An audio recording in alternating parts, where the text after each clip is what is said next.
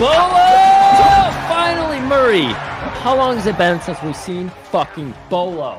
Probably when we did Enter the Dragon. Enter the Dragon. And we have seen this man, the most amazing pecs I've ever seen.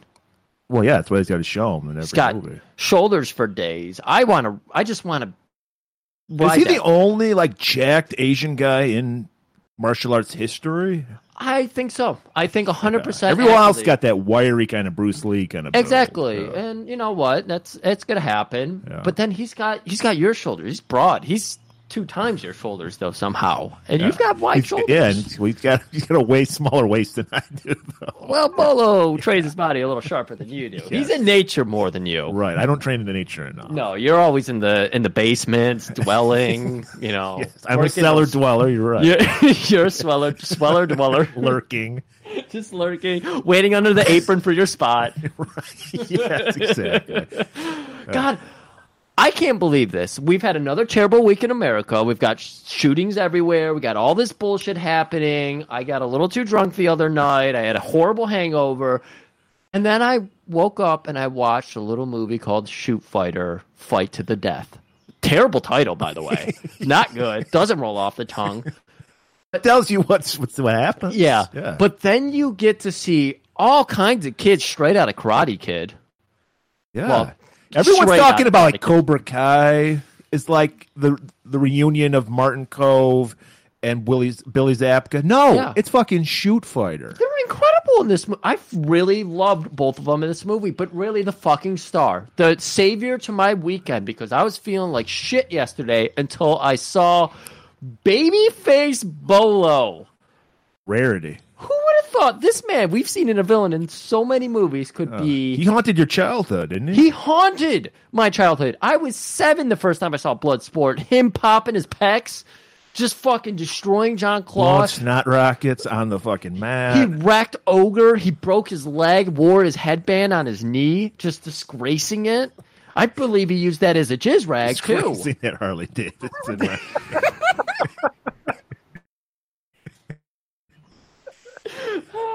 Well, we can't. But you know what? But the thing is, we have to say who we have to thank for introducing this movie into our life. And the two of us can't bolster Bolo's biceps by ourselves. There was a lot of bees. I can't believe I did that. No, we got to bring in old friend. The trios match of life. This guy will always be our third partner. We're talking about a man, Paul, motherfucking London. He's back. Paul, what's going on? Yeah. Give me your jacket. Yeah, I'm so honored that you guys have me here for the fight to the death. I think it's Shoot Fighter, Fight to the Death. I don't think it's Fight Death. I think it's okay. Fight to the Death, which does kind of roll off the Bolo pecs a little smoother. Yeah. No, I'm honored. Thank you guys. This is a real treat. I like that Boloplex instead of the Total Gym 2000 or the whatever that other Total Gym was called, the Boloplex. I don't think Bolo ever got into the home fitness market. No, he should. He went Norris all the way. Holy shit. Yeah, but normally, we treat our guests like a fine wine. We let people savor them for a while. Mm-hmm. But the last time we talked to Paul, he was like, people think Paul's just a fucking wrestler. He's not just a fucking wrestler. No. Paul is an expert on straight-to-video martial arts movies. Right. He's like the Russell Crowe, Beautiful Mind. He's flipping through all of his catalog. He's got the binder full of VHS tapes. And he recommended this movie to me. And it's on YouTube, and I highly recommend everybody watch it. Oh, go to Dailymotion. Dailymotion, because the YouTube version is at like a -1 volume. I know. I had it at 70 on my fucking TV. Yeah, go to Dailymotion to get a normal volume. Okay. Yeah. Nice. But this guy knows his fucking martial arts movies. And I was like, after I watched it, I was like, Griff, we got to get Paul back on because we have to talk about this movie. There's a scene, and we get to it. It blew my fucking mind. And I appreciate that because I'm jaded as fuck. I've seen it all. And whenever I see something where I'm like, what the fuck did I just watch? Right. I will be eternally grateful for Paul just for this one scene that we get to. 100%. I never thought I'd ever see this scene in my life. Yeah. Oh, how did you come across this movie? I first of all, thank you guys for having me back on. I don't like wine, so I don't want to be compared to fine wine. I'd rather just be a fucking Big Mac, which you can have a couple times a week. So glad to be back on so soon for your dietary needs.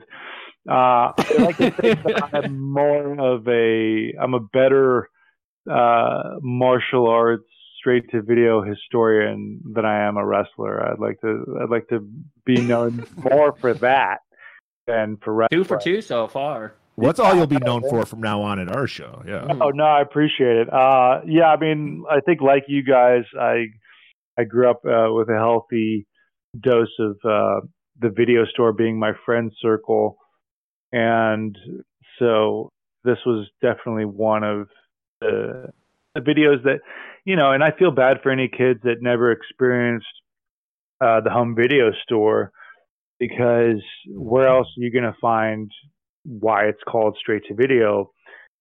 Films that you discovered based on like the cover alone, you know what I mean? Yeah. Or you flip it over and you'd have some still image of like someone making like a face or something that was just so funny. You're like, Yep. I have to see this, whatever it is. Like Undefeatable, you know what I mean? Like, I think, Yes. so this was one of those films that I saw at the video store that I rented and just immediately fell in love with it because it was so good. And who doesn't like William Zabka, from Karate Kid? Because Johnny was like such a classic, Yeah. kind of just a heel, you know what I mean? Karate Kid. And especially towards the end, because he's like, you're all right, Lou Russo. And you kind of want to see more of this guy. But he obviously, he only came back, I think, for like that smidge at the beginning of part 2. And which is always funny to me because I'm convinced that Chad McQueen was like, nah, fuck that. Because Dutch at the beginning of Karate Kid Part 2 has no involvement. You don't see his face. He's got his hat down. They clearly put some other blonde guy in there as Dutch in that parking lot scene at the beginning of Karate Kid 2. If you notice that, because Dutch was like the most vocal, like kick-ass in your face of the Cobra Kai guys, I think, next to Johnny, but he's completely hidden at the beginning of Karate Kid 2. So there's no way that's Chad McQueen. But you see Johnny at the beginning of Karate Kid 2. So I wanted to see more of William Zabka, you know what I mean? Like but you never, I don't think he did anything. He just kind of disappeared a little bit. I'm sure he did other things, but when I saw him on the cover of Shoot Fighter, I thought like, holy shit, like he's the star of this. It looks like he's the lead, the main good guy. This looks badass, Yeah. So I had to rent it. Also, it had Bolo on the front, like you said, Chong Li. Go ahead, man. What were you gonna say? Oh, it's just I don't know, something about those covers. You said it best because yeah. I rented so many movies because I was like, oh, that's that bad guy. I need to see him get beat up again. And I like that you were like, I want to see this bad guy be a good guy. And Johnny in the William Zabka, he's fucking killing it as just an innocent child in the beginning of this Who becomes movie. bloodthirsty. I know Almost his turn is incredible. That's one of the things I loved about this movie was like he goes from being this innocent. Yeah, he really does. I thought it was amazing. I didn't think this kid could do it, but he was incredible. Well, you know why? Because he had his old Karate Kid co-star Martin Kove to inspire him. Holy shit! Which was even Kove more was killing incentive, right? Even more incentive. Even though I think he is like holding a katana blade and like a still shot on the back of this. You're kind of like, is that Martin? Like, is that I don't think we really might not have known by name at the time, but like. Yeah. He was like a really incredible actor for a long time too. He appeared in an episode of The Incredible Hulk, the original Bill Bixby Incredible Hulk. Watch that. Yeah, where he's like a down on his luck boxer or something like that. It's really pretty fucking good. Yeah, that sounds perfect. Yeah. It's I want to say it's from the first season of The Incredible Hulk. So, but yeah, so you see these two guys who are from this cherished karate movie. And then you mix that in with the knockoff feature of all this string of tournament movies that I think were following in the footsteps of Bloodsport, which, any kid who grew up in the 80s into early 90s, obviously, who didn't see Bloodsport should be fighting to the death, in my opinion. Right. Because that's just a part of your childhood. So, you had this string of knockoff fight, to the death secret tournament type movies and stuff like that. So this is just like a perfect mixture for me. So immediately I rented it. I rented it so many times. And it was that movie that was always available, at the video store. It was not like I would go to rent Shoot Fighter. Like, I need my weekly dose of Shoot Fighter. What? It's not, who rented this? Like, go to the counter. Can you tell me who rented this movie? Because I need to know where they live, what their name is. No, start the fan club. Yeah. I mean, so yeah, it was so good. And I think you see Bolo Young. Was it Young? Bolo Young, I think is his name. It's Young, yeah. So like he's in what, 2 Jean-Claude movies now, right? He had Bloodsport, and then he was in Double Impact. But like you said, in Double Impact, okay. Yeah, he's in Double Impact. He's a great, again, he's like the bad guy, muscle henchman, very vicious. Yeah. He has the cut across his eye. I think there's like a scar on his face or something.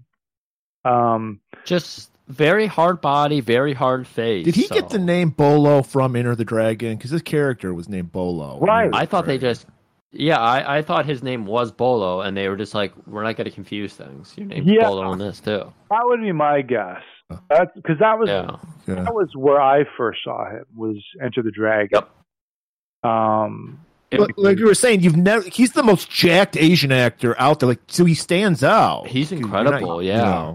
His son is also jacked. I don't know if you've seen his son, but he's like an Asian bodybuilder who dabbles, I think, in martial arts movies or something like that. But yeah, he's out there as well. I think his name Mini Bolo. Baby Bolo. Yeah, Baby Bolo, something like that. Yeah, he was jacked. You never saw another jacked Asian actor. Right. And he just mastered, and we'll get to this. Maybe you have some wisdom to share with us about, because Paulo doesn't speak English, so all the acting he does is facials and a couple little hand signals that might today look like white power symbols. Obviously, he's not doing that. Okay. Yeah, there's a lot of great facials in this movie, which we need you to because it's part of your business that you used to do with the facials. Can you explain to our audience what are facials and what are good facials? I think being a huge fan of Lon Chaney Sr., who made his career from vaudeville in the silent era, Universal. He's a fan of the opera, Hunchback of Notre Dame, London After Midnight, just countless horror films during the silent era.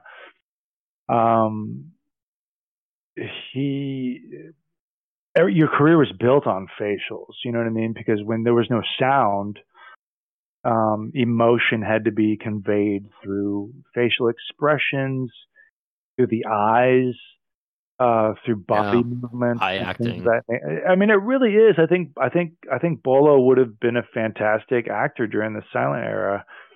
Because he shows a lot of those skills in Shoot Fighter. Aside from what'd you say? I think less than 5 actual lines, which are kind of jumbled, but he's got mostly. He speaks a little Chinese in it too. Yeah, he's got more grunts than. Oh yeah, he does. He speaks with the old Asian lady, I think, right? And they have his mom.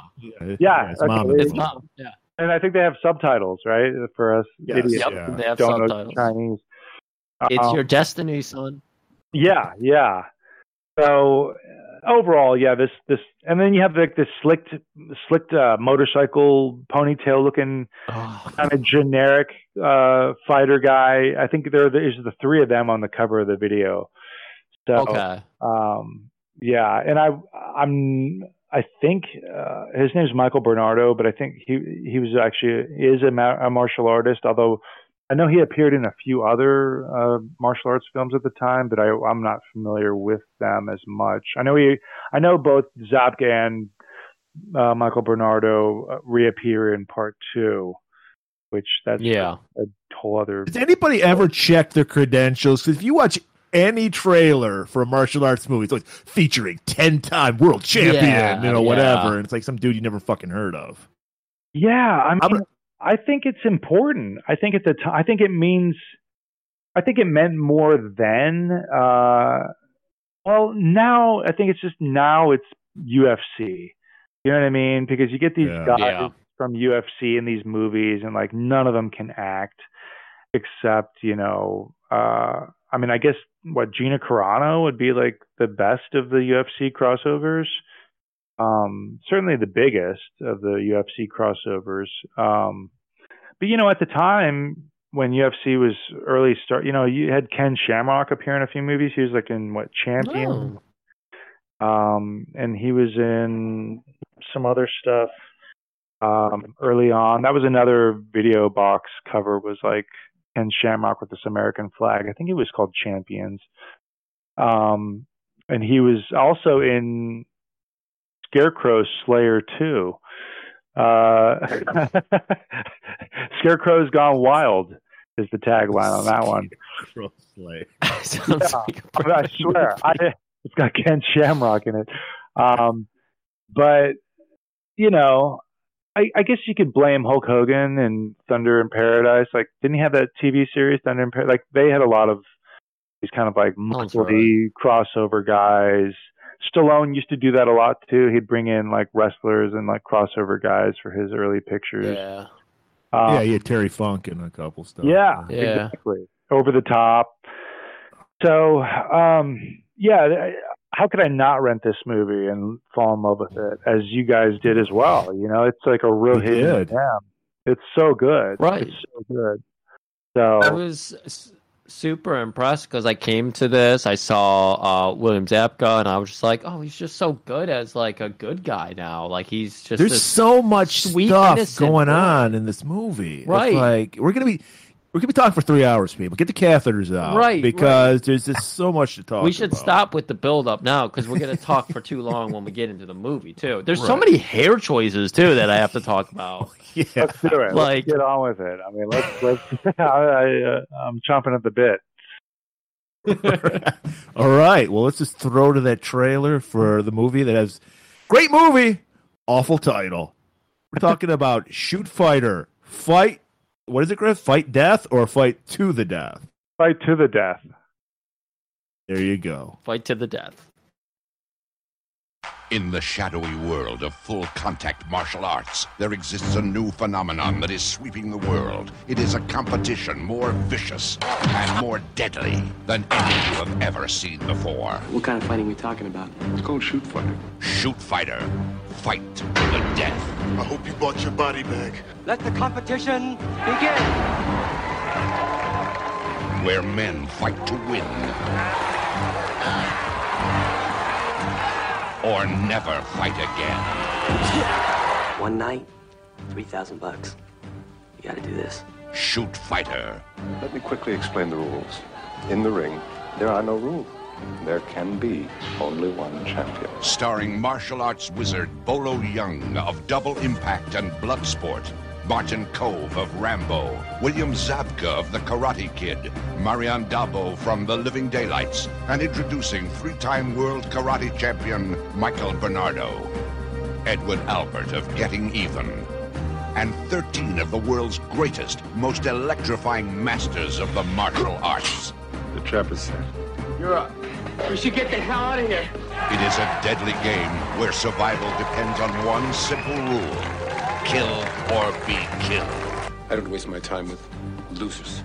You may return next month for the finals. But be advised, in the finals we use weapons. Gentlemen, it's time. Exploding with head-spinning martial arts action like nothing ever before brought to the screen. Welcome to the finals. You're up next. It's the ultimate hand-to-hand combat to the death. Finish him. Shoot fighter. Fight to the death. All right, Murray. I believe the last time we got to see a good, because fight rings are our thing. Yeah, that's. I don't know if you know this, Paul, but it's always been my dream to get rich enough that I could have people fight to the death for my amusement. So we're always watching these movies. We're taking notes. We're like, do I want my layout this way? Do I want it that way? And you've pointed out that, is this the origin of the octagon? It really is it?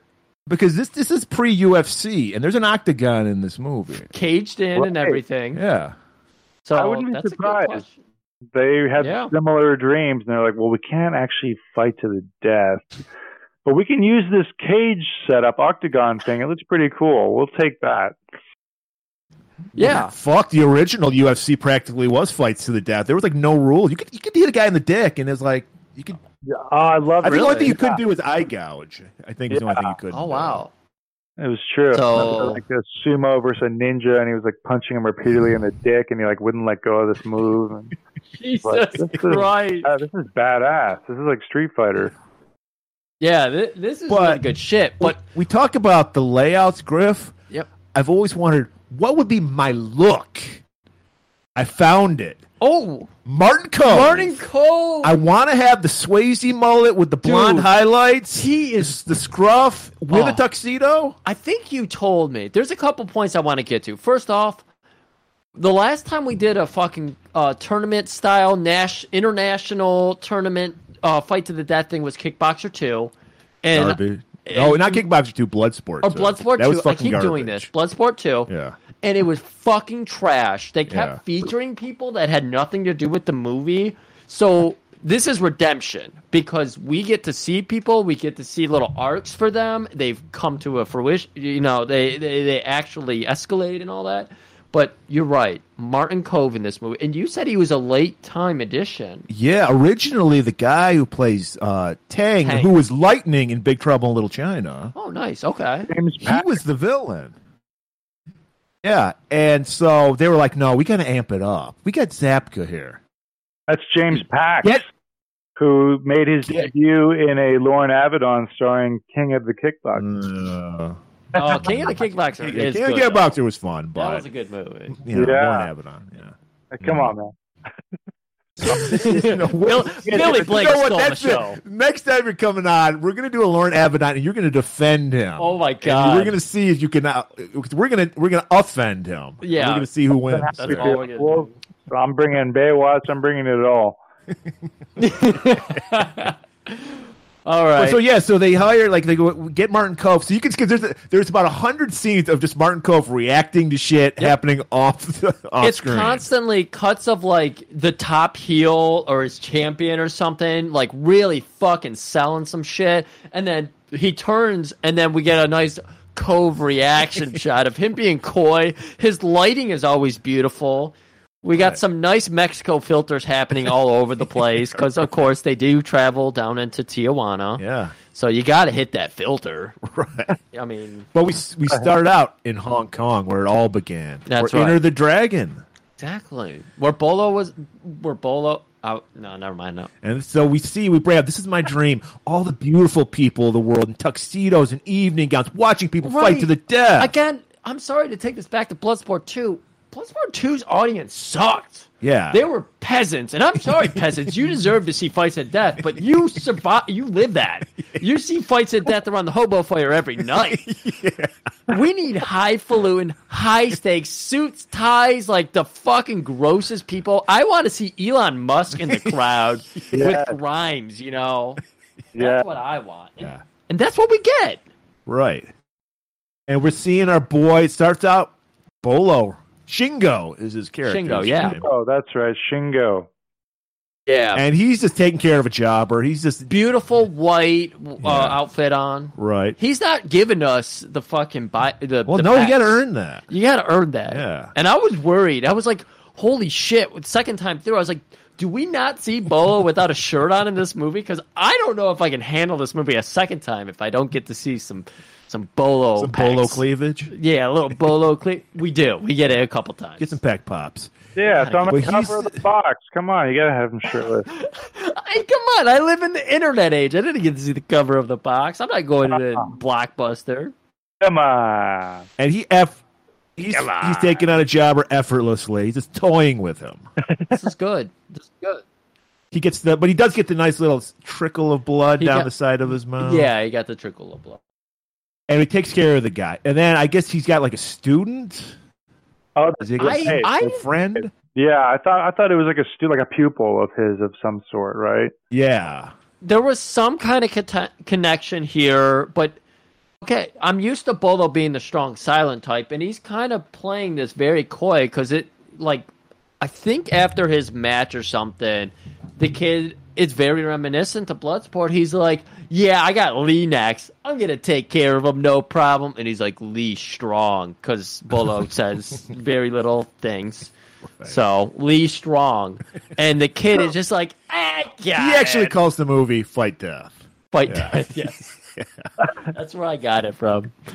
And so, yeah, we get to see the student go in there with Lee. Played by Martin Cove. Martin Cove's not just an owner; he's also a participant. That's right. There's like some bad blood because apparently I don't know. I thought he just had bad carpal tunnel because he's got the fucking carpal tunnel like brace on his arm. Oh yeah. The But wrist no, brace. apparently there's Yeah. We're being alluded to that maybe Shingo did that to his arm, and Right. there's bad blood, so he's going to take it out on his students. Yeah.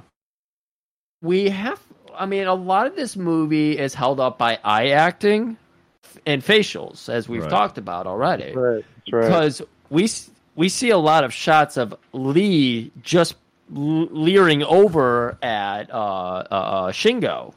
And so there's a lot of that happening in this match where he's just fucking wrecking his The student. samurai cop Joe Marshall is totally losing his mind because there's so much eye reading He can't read going those on. eyes because Yeah.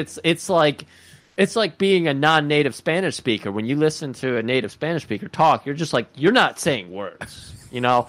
So even Joe Marshall is looking at these eyes. They're not even saying words. They're on a new level, right. you know?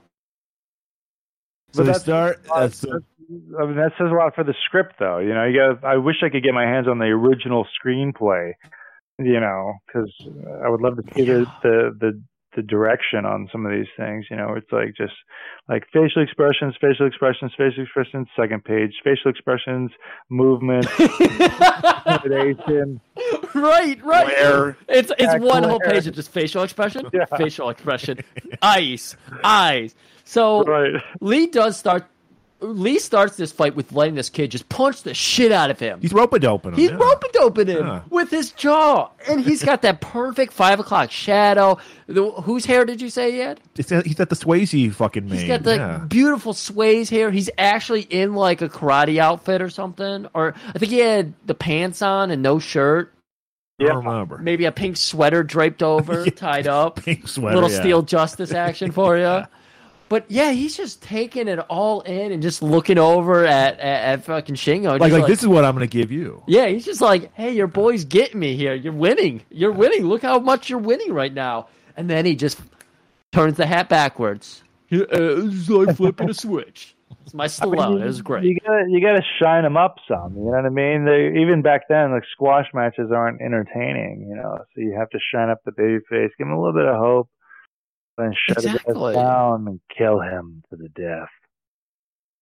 And, you know, this is high-stakes betting. This isn't a Pete Rose situation. You can bet on yourself. You can bet against yourself. So, who knows? Maybe Lee's betting against himself. No, that makes sense that he's like making people like bet against him.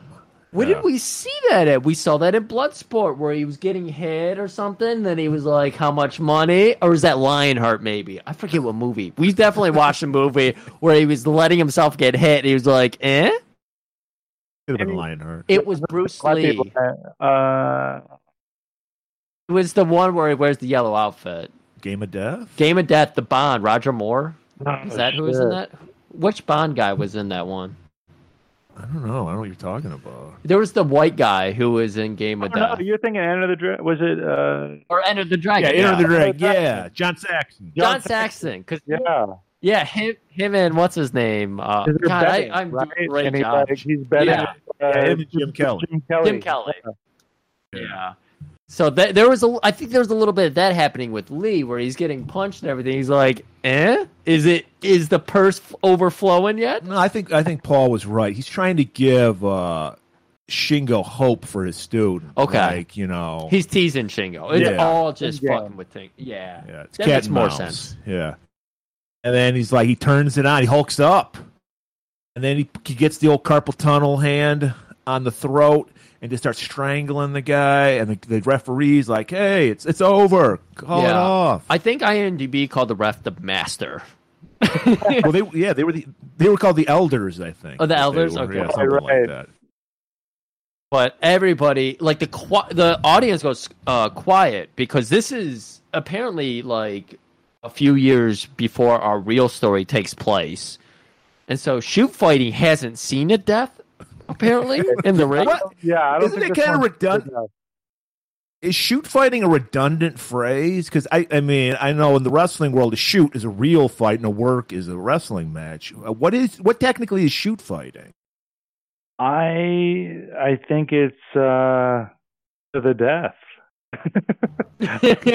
Well, apparently not. Yeah, because they don't. Because Yeah, I don't they think they were frown on doing. I don't think they were doing. Well, I guess. Yeah, you're right. That you might have something here. You know what I mean? I think it's don't go until they're either dead or somehow you get stopped. Because like, what would they have been fighting to the end in this early tournament that's in Hong Kong or in Japan? Is that? Because like, Yeah, once he kills them, that's like a startling thing, right? it was. Yeah, no. Yeah, he rips the guy's throat out. He doesn't just kill him. Yeah, he He like the also- in Bloodsport though, when Chong Li breaks that guy's neck though, when they all Yeah. stand up and turn their backs, right? It's like dishonorable. elders, yeah. Right. So it's dishonorable. But Lee, as the only American in this tournament, I think, what does he care? He's going to be on a flight back to America in no time. He's going to fucking kill this kid and send Shingo a message. Go back to the sporting goods store and get a refresh on his wrist brace. Get some new gauze to put on there. Yeah, it's all bloody now. He's got Some ointments. I mean, it's good. By the way, there's some great gore in this movie too. You got to watch the unrated version of Shoot Fighter. Yeah, there's prosthetics and everything, makeup happening here because the throat rip, it looked good. Practical fucking effects. No CGI. And single camera. I don't want any more of this quick cut bullshit. Like Martin Cove obviously has no martial arts skills. As far as we know, we don't know. Yeah. Well, I I he's think more of the a brawler. editing. Yeah. It looks good. And Yeah, because it looked like when he was fighting, he looks like boxing. Yeah. Like, yeah, he wasn't really. I think he definitely has a boxing background. He's a New York guy. You know what I mean? I think you're either. He's definitely sucker punched some people. Yeah, definitely. But he kills fucking Shingo's student. He stands up and calls out Shingo, "You're next. I'm gonna fucking wreck you." And then the elder referee, he's like, "Fuck no, you're not. You're out. Like, you can't murder a person. You lost here. your Hong Kong privileges. Yeah. You can't come back. Yeah, HK no more. Leave. Walk." Your visa is revoked. And then Lee just goes, "This isn't over." Cut to the credits. And we get that beautiful title, Shoot Fighter, Fight, Death. Maybe death. If Fight and it's in death. the past, no death. If it's in the future, lots of death. Right. So now we're in LA. And we see our hero, Ruben, played by William Zabka, It's looking great. teaching the kids how to protect themselves. He's one of the beautiful innocent children from Step by Stepper, a show like that. You know, he's like Cody. You're just like, I love this kid. You know, he's just a nice kid.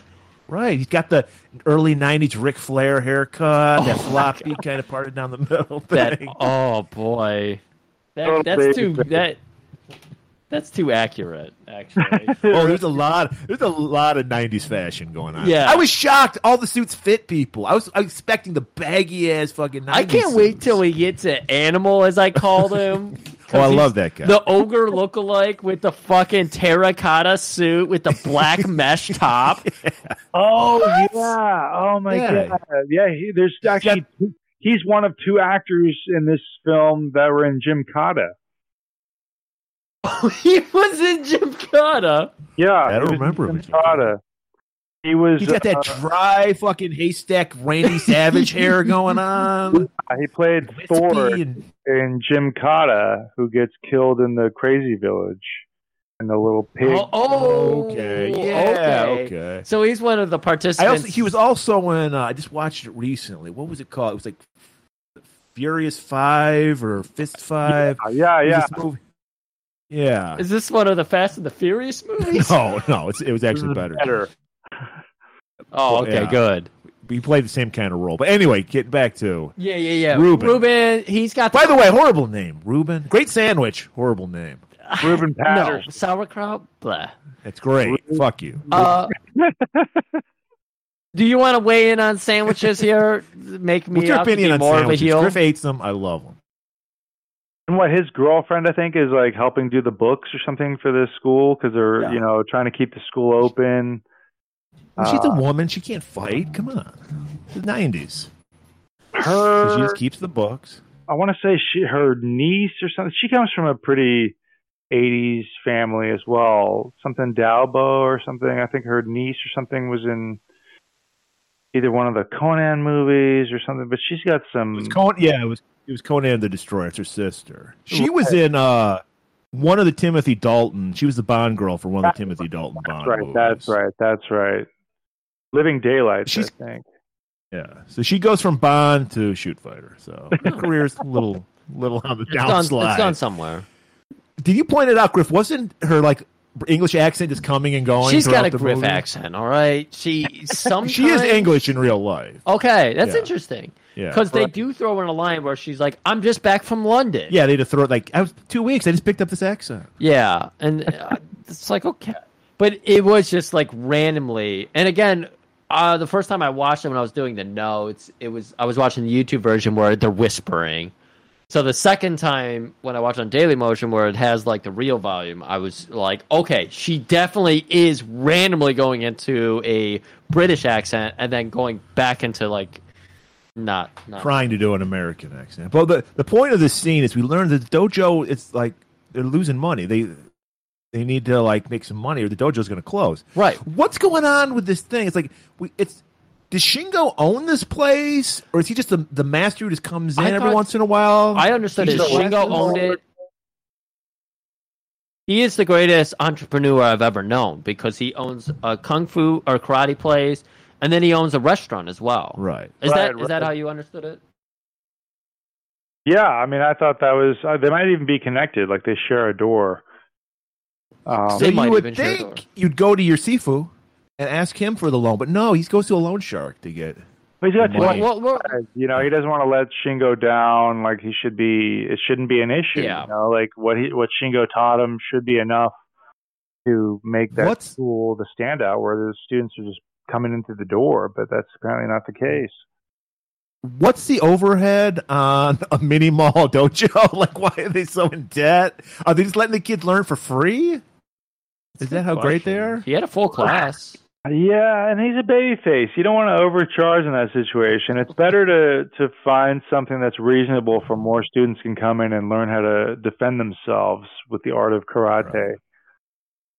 Yeah. And you get the little girl with the little trickle of blood. I've been hit in the face hard enough to have a nosebleed. It doesn't just trickle and stop at your fucking upper lip. All right, Yeah. I hate that. That's one of my pet peeves.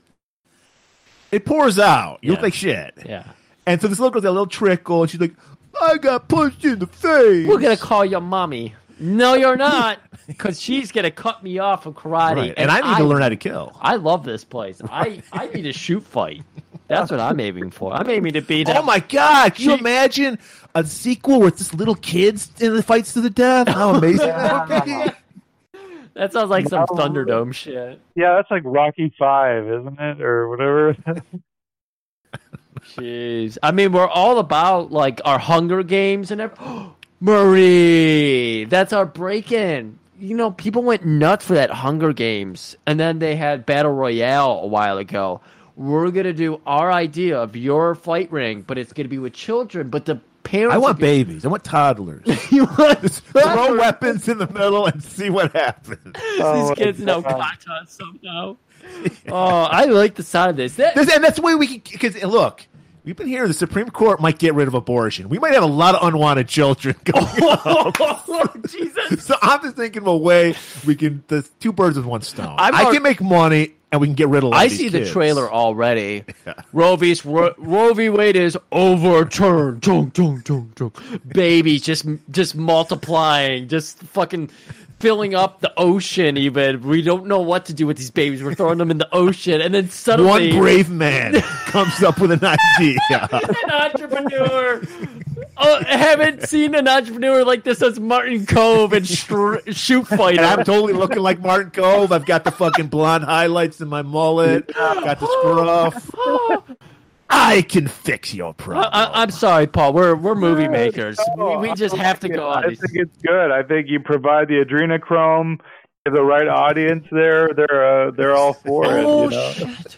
That's it. You got it. He's gonna be Paul. You're gonna be our antagonist. You're gonna be a QAnoner.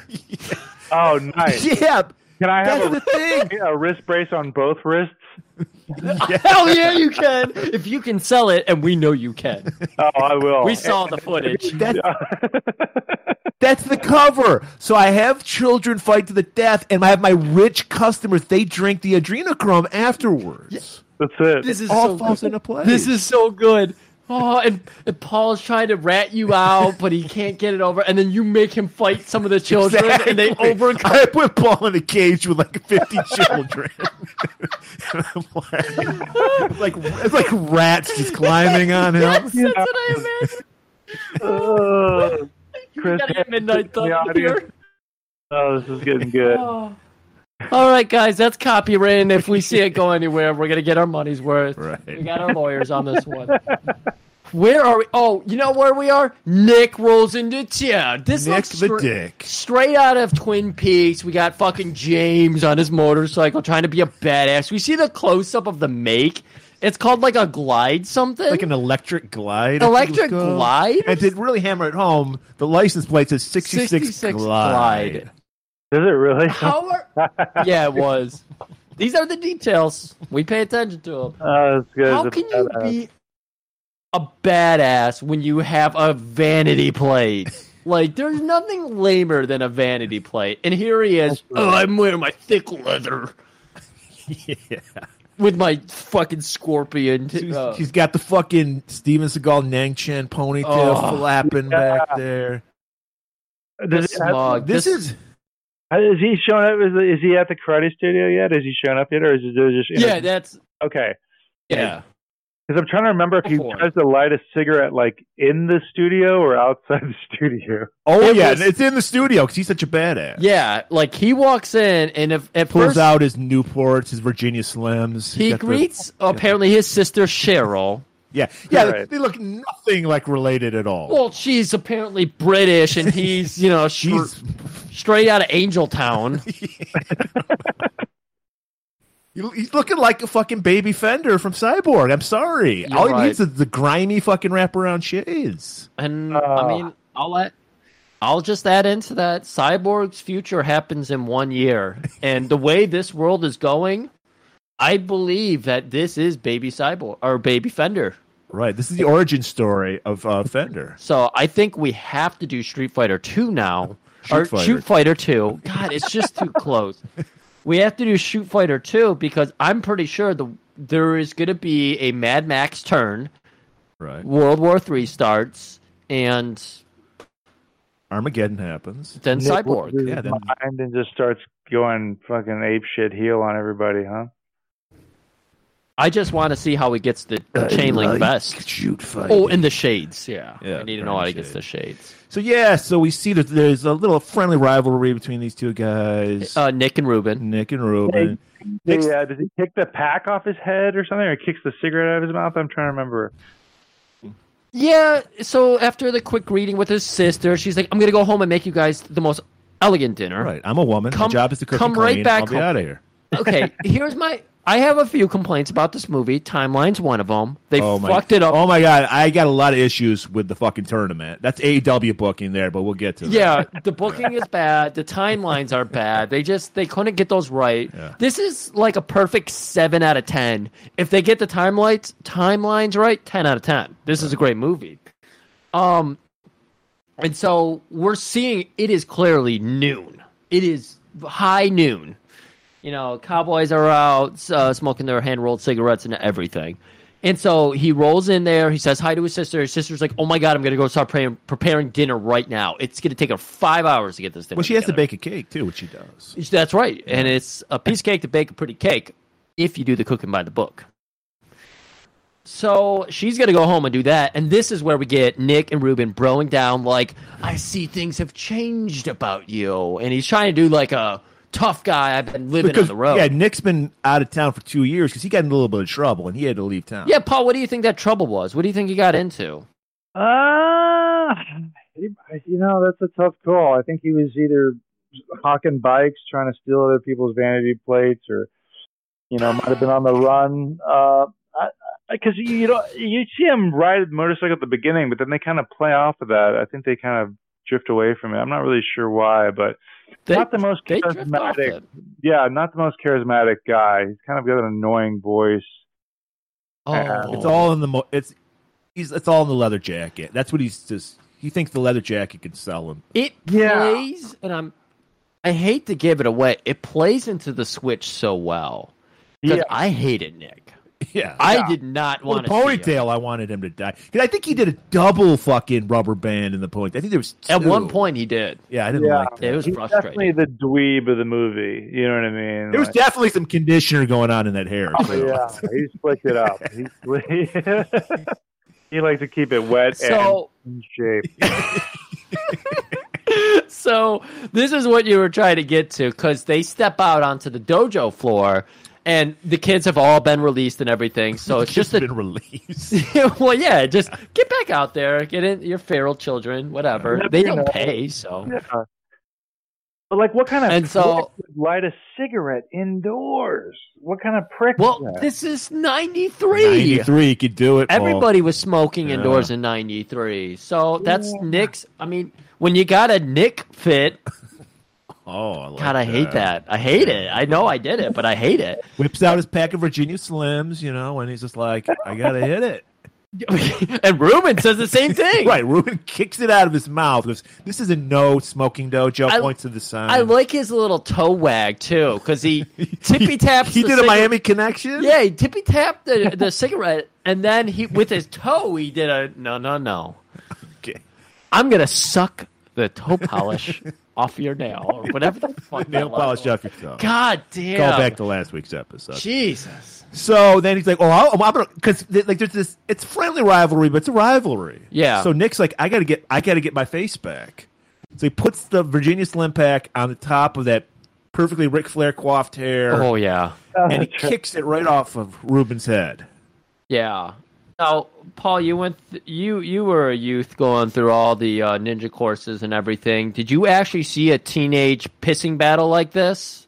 Well, actually, that was part of our training. Was we had those those Bob stand-up figures that you're supposed to train on. And oh yeah. Yeah, we would get cigarette packs to put on the top of that, and we'd have to kick it off, test up a belt. Yeah, and then eventually it moved on to different things, pineapples and whatnot, which we see victimized later by Lee in this movie. But yeah, no, kicking off the top of the head. It goes back to what was that? Who was it shooting the apple off of the head with the arrow? William Tell. Yeah, exactly. I mean, it was the telling exercise. Oh yeah, the telling exercise. We all know that one. We practiced the telling exercise before That's every the only podcast. thing I was good at in my training was kicking cigarette packs of people's head. Yeah. It was like, you guys are too young to remember, but there was a commercial, it was a battery commercial, and the guy, I can't remember his name, but he was another one of these phony tough guys, and the thing was, he'd put the battery on his shoulder, he's like, go ahead, knock it off.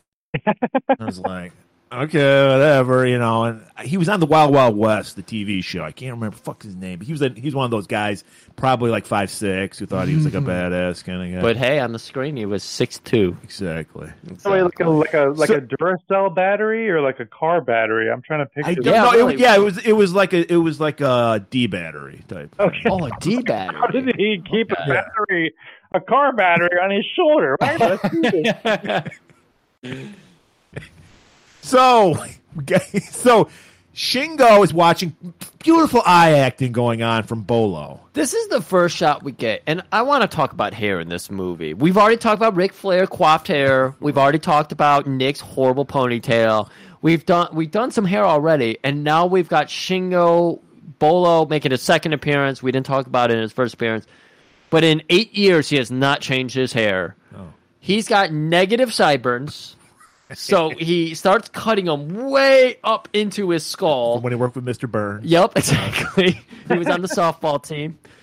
And then he's got the flowing mullet and like a pompadour in the front. Like, he's got a lot happening here. Right. But he's got... It's classy. Wouldn't you want a restaurant entrepreneur, owner, martial arts master to like show a composed, stylish, coiffed kind of mullet? I think I do. Yeah. Yeah, he looks clean. I think he I looks would. clean. Yeah. I feel like he would be one of those soup Nazi type interactions where I'd be really intimidated at first because he comes off timid. He's got a strong front. But then when he sees that you not only like pay with cash, because they all want you to pay with cash, but then you tip well too, he would soften up. And then he would do his little trick where he comes out with a bag and tells me to open my mouth without words. And then he would put a fortune cookie in my mouth. And I'd be like, I love this man. I'm recommending this restaurant to everybody. Like, I am his guppy. He just going to feed me. I want that. So he comes out, and Ruben's like, oh, you got to meet my Sifu. He's like, Sifu? Is Nick just a natural? Did he know? Was he trained at all? Angel Town, he's from the streets, dog. Okay. Because he's acting like you think you know what a Sifu is. I thought they were. I assumed these guys trained together at one time. That's what I thought too. But apparently, it's all new to him. See, that's what's even more surprising about the lighting up in the dojo thing. Going back to it, it's just, to me, that's like, what a douchebag friend. Like, if you have any martial arts background, you wouldn't even think twice about lighting up a cigarette in your friend's fledgling dojo. You know what I mean? Like, yeah. Never mind that his boots were covered in mud and he was just grinding them into the mats. Yeah. Oh my God. Honestly, Seagal would never do that. I would like to think that they approached Seagal before they approached Bernardo, and Seagal just kind of laughed at them. Well, yeah. Yeah. Dish is dripping on the mats. It's a mess. I'm sure Bernardo was, or rather Seagal was like, all right, do I get to beat everybody? And they're like, no, you're actually going to have to fucking sell some shit. And he was like, not for me. And you're going to learn from Japanese master or Asian Hong Kong master Bolo. I don't learn from anybody. Like, if anything, I'm teaching him. Yep, exactly. Exactly. Second lesson would be him teaching. So everybody has to get permission. Everybody in this movie has to get permission from Shingo to do anything in their life. Right. Like, he is Charles in charge. Yeah. He is Shingo in charge. Right. And like, see, we're just talking about how disrespectful Nick is. Nick's like, because obviously Ruben respects his master. He's like, is it okay if I take the afternoon off? Yeah, fuck training, man. We got to go party. I haven't been in town in 2 years. Right. Ruben is trying to get into the Nationals. That's the best in the nation. Right. And America is the best nation, so it's the best of the best. Right. So you got to train. Right. But Sifu, he's like, he sees how important this Nick character is to Ruben. So he's like, yes, you may go party this afternoon. He says all of that with his eyes in a nod. Yeah. So Murray is. Yeah, I think he grunts once. He does grunt once. He grunts a lot in this movie, I think. He does, but it doesn't play out so well on a podcast if we just go. We got to dictate it for him. So we cut to what's Lee been up to? He got banished from Hong Kong. Again, I want to remind everybody from America. Yeah, exactly. The elders have control of America too. Yeah. I thought it was he goes to Tijuana because that's where anything goes. I mean, they opened the shoot fighting thing with a donkey show. They go crazy down there. So, Come and we know we're in Tijuana, Griff. Why? Because there's a yellow filter. Everybody knows. We learned this from our mechanic episode. Yep. You want to sell Mexico to people because they didn't go to fucking Mexico. No. You just put a yellow filter on it because that's what the air apparently looks like in Mexico. It's yellow. That's all I know about Mexico. It's got yellow air. The dirty filter. We see that he's got his own little ring set up, his little fight ring in Tijuana. Yeah, we quickly learned that it's his own fight ring. Didn't he get the same ref? Well, we get Gerald Nakamura for the second week in right. a row. That's right. Yeah. It was Akamura. Yeah. We've been talking him up so much lately. Well, yes. Here he is again. Right. He's ubiquitous. He's in everything. He is When they can't get Al Leong, they go, get me Akamura. Yeah. Yeah. And he's great. He's still got the same facial hair, like the mustache split in the middle with just the little wispy sides. Oh, he's looking great. I love him. And he knows the refs in this movie are really good. We're about to get to another ref when they do their little gymnasium tournament. Right. That guy was good, too. I loved his shirt. It said macho on it. Yeah, I loved it, too. He looked like a high school tournament gym teacher. Right. And I'm sorry, everything about this movie just felt so good. Anyways. Wait, that's product Tijuana. placement. That's is that the first product placement or one of the only product placements in it? Because Macho was like a reputable martial arts brand for equipment. Well, me and Murray were not, baby privy to ninjas like that, you, so we didn't know about this macho business. I thought it was just the word macho. Some of my first, okay. I think my first sparring gear was Macho. Actually, it was made by Macho. No shit. Yes. Endorsements right in front of us. Yeah, endorsements. I'm telling you, they were not above product placement. Even though we don't see the brand of the cigarettes or were they actually Virginia Slims. I mean, we're Virginia Slims. I just keep going back to these cigarettes. It's come a long way, baby. Yeah. So offended by this Nick the Dick fuckwad. Well, they're trying to sell him as kind of a fuck up, so it works. It works. That's true. He gets humbled later on. But go hang out with him, Ruben, instead of Train. Yeah, I'm a good Sifu. Okay. Yeah. Back to Mexico. Back to Mexico. Lee's got the great. I like this. I think I want to be on a throne too because he's got like a throne thing set up. Oh no! I imagine you have a throne with a gong behind you. Oh yeah. Yeah. And then I'm shirtless guy, sash holding his pants up.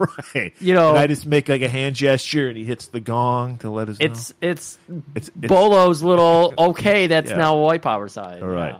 And we see even Tijuana has beautiful rich people because rich people just have a bloodlust. I didn't know this. Well, we see it in the UFC now. There's nothing but beautiful people in the UFC crowd. If you watch everybody, UFC, when I watch UFC, it's nothing but tuxedos. It's not the trashy people or like I work at Kroger.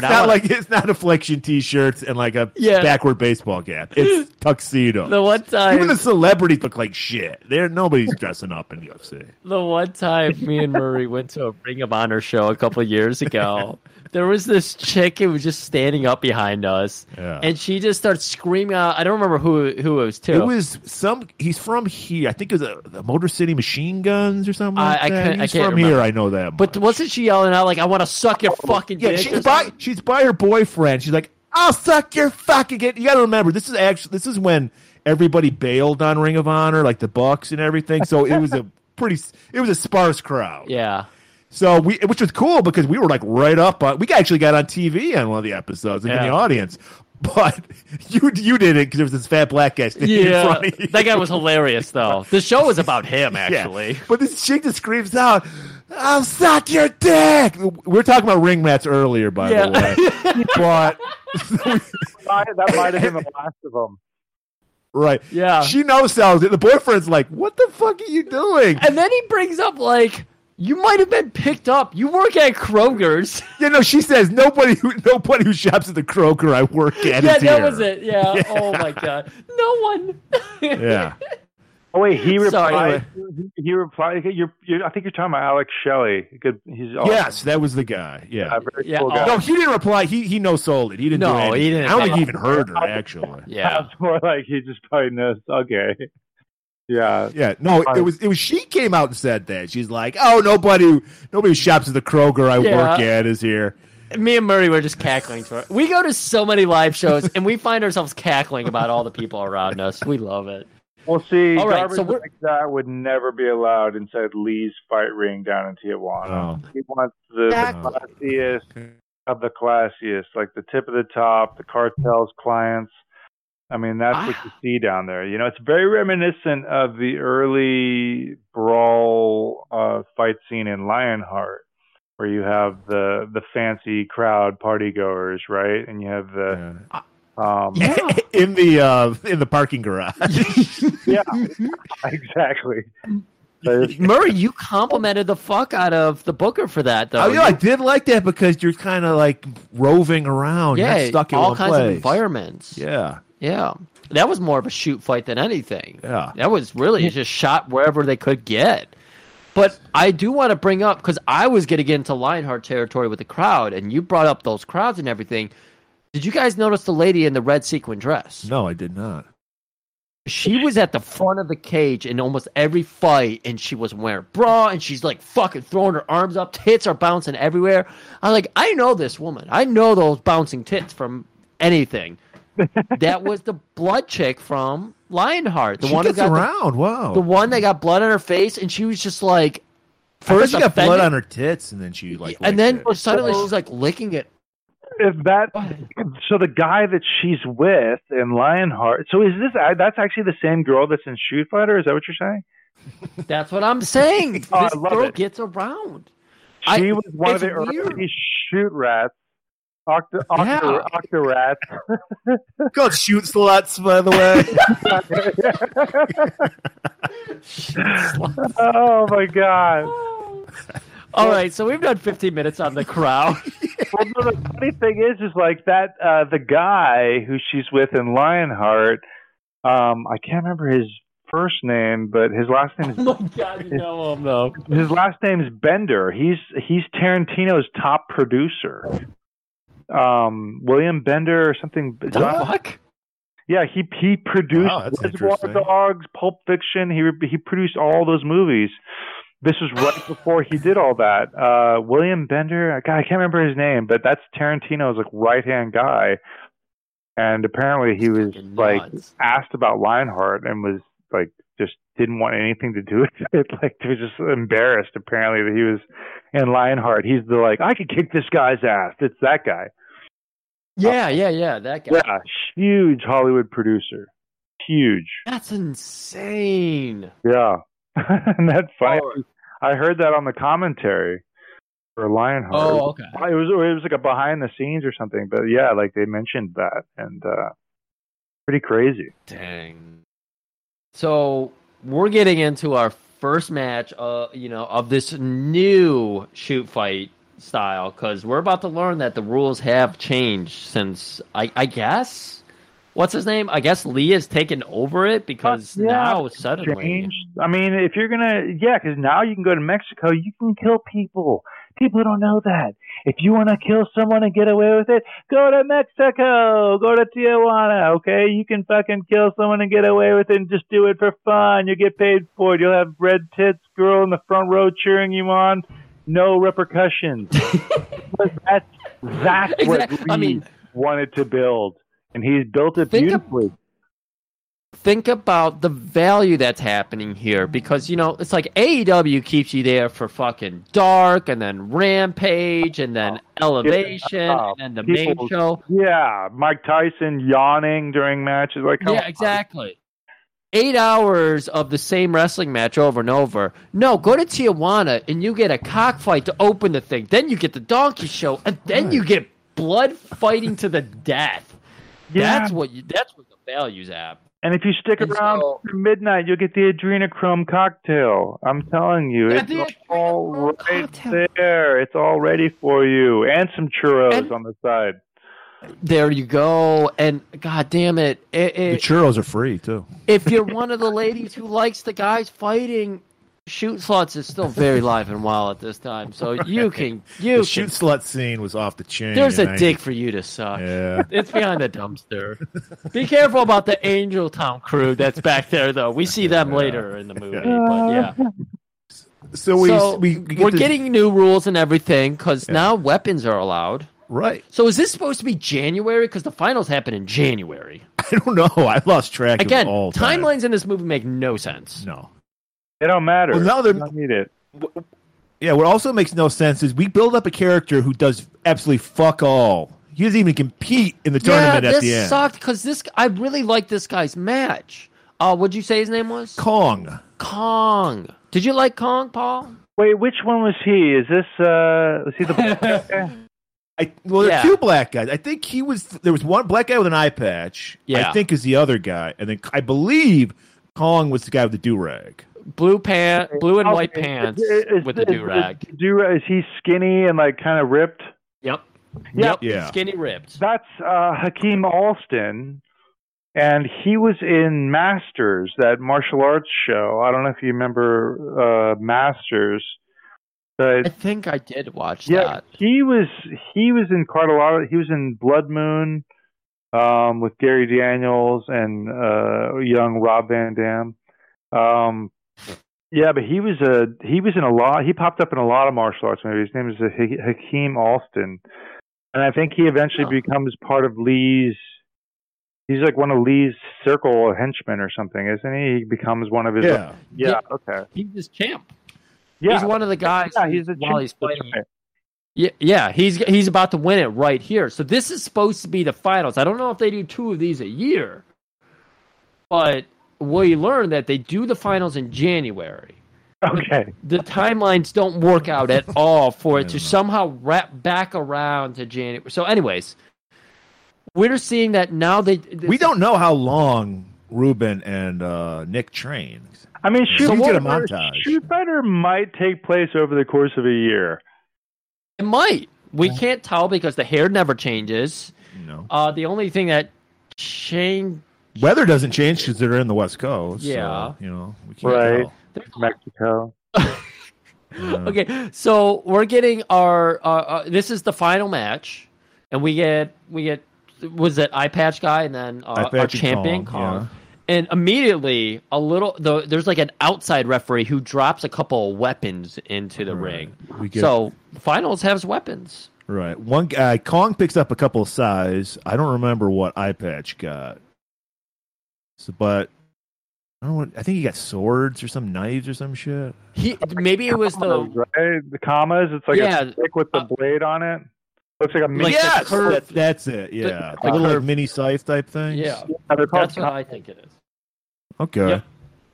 So all I remember is Kong easily handling his opponent, and he's fucking just stomp. He's doing Rudy Ray rub outs on him and everything, and he's just getting the crowd amped up because I remember him just like stomping and then turning. He's the a showman, crowd. Yeah, exactly. And he's looking over at Lee, and Lee is just kind of like doing like a nice another post-production reaction shot from Martin Cove. Just great reaction shots and that perfect like Mexico filtered sunlight and everything. It's so good. It works with his shadow and his Sway's hair. It's so good. I'm convinced that they shot all of Martin Cove's scenes in like 3 days. Probably. I agree with you. And he probably got 6 figures for that a week. Yeah, definitely less than I don't know about that. Yeah. Well, it's I know that in Mexican currency, so it's in pesos. Like pesos. Mostly in Mexico, we're going to pay you in Mexican. So if you don't mind, he's like, yeah, well, that works. After Karate Kid, things go well. Yeah, no, yes, thank you. We got this cocaine off our cab driver for $20. So you can have that. You can have 3,000 pesos and a couple Mexicokes and a shoot slot. Keep the pineapple. And a pineapple. That's how he got the scar on his face. That's but that's how we got the wrist guard. We're going to need the wrist brace back. Actually, that's part of props. Right. Can't even let him have that for a memory. Yeah. But you're great. He slices. I don't know, but I've never used a size. Size to me look like they're dull and they're used for stabbing because he slices the guy's throat with a size. I Paul, think is that as what's a kid, that? yeah, as a kid, you always associated these weapons with Teenage Mutant Ninja Turtles. You know what I mean? So like the sais Yep. were Raphael, the katana blades, Leonardo, the bow staff, Donatello, and the nunchuckas for Michelangelo. Yeah. By the way, if you want to beat the Teenage Mutant Ninja Turtle video game, you always play Donatello with the staff. Yeah. It's longer, right? Like you can Exactly. hit. Yeah, no, that was always good. Hitbox for the staff actually goes behind you too, so you can hit things behind you, shooting in front of you. Right. So See, I I've beat it. never seen a size sharpening scene, so like I don't really, That's a good point. you know what I mean. So I've always thought that they were just like dull, Yeah. Right. dull prongs. Which, if you think about Like skewers. yeah, like I would rather they were sharpened because it would, you know, like imagine being stabbed with like a spoon, you know, in your ribs or something like that. Would fucking Yeah. that would fucking hurt so much more. Right. So, but I think that's also why they were so twirly, you know, with them, just because it was like there's no risk of being cut by your own weapon. But is that what he got the size or he got the commas? Because I thought he like cuts the guy's throat, doesn't he, or something? Yeah, Kong cuts his throat with a sai. That's why I was asking the question. Oh, that's fucking weird. I just love how the fact we have sharpened in Mexico. They sharpen their size. we have 3 pages of notes, and we're like 2 paragraphs Yeah, into this is fucking good. movie. We're gonna have to pick up the pace a little bit. Yeah. That's cute. Okay, so back in America. I'm just kidding. Yep, you're right. No, you're right. We're back in America. We We're gotta at go to a bar fight now. Yeah, we're at the bar. Yeah. Loan sharks. And- He likes them. We're getting fucking Ruben has that classic 90s look with a t-shirt with the vest. Ugh. And they're broing up, and then we get these redneck cowboys. Because it's a redneck bar. I don't know why these guys decide to go to redneck bar. It's the only bar in town. I don't know.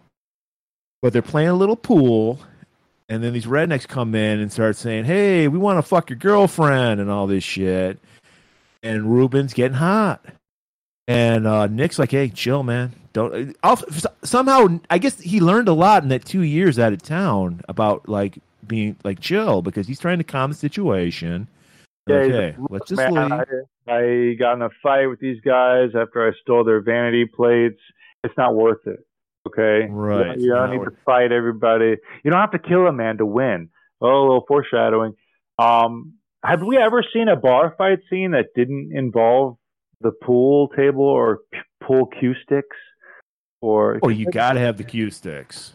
That's a requisite. You got to have I'd it. love to see a martial arts bar fight in a scene where they are playing. They're throwing darts or something. Yeah, don't use anything. Like, use the jukebox, use the darts, put them in a swirly, but like, don't use anything pool table related. I mean, use the hot dog. We saw Seagal do it. Oh he's a yeah, master. that's pretty good. But who Yeah, he uses waved a hot dog at the pool cue? It's Nick, I think, or one of them. I thought twirls it or something. I think it was Nick. Yeah. Nick, yeah, because even later in the movie, you see it come back around. He practices. Well, they're walking out. They're ready. They're like Serenity now, Serenity and now. then Oh someone drops the F bomb on you. It ain't worth fighting unless somebody calls you queer, and then you're like, Exactly. those are fighting words. It's Yes. like calling Marty McFly chicken. You know what I mean? You just don't call Ruben the F word. Did they actually drop the F bomb there? They did. They hit a hard F. That's tasty. You gotta love it, especially because it was the time 93. very acceptable. Yeah. Yeah, it is very 93. This is very early. Well, it ain't acceptable to Nick and Ruben because that sets them off, and they just fucking they go right beeline for the cue sticks. They get very cute about it. They're like, you know what? I think I'm ready for another round.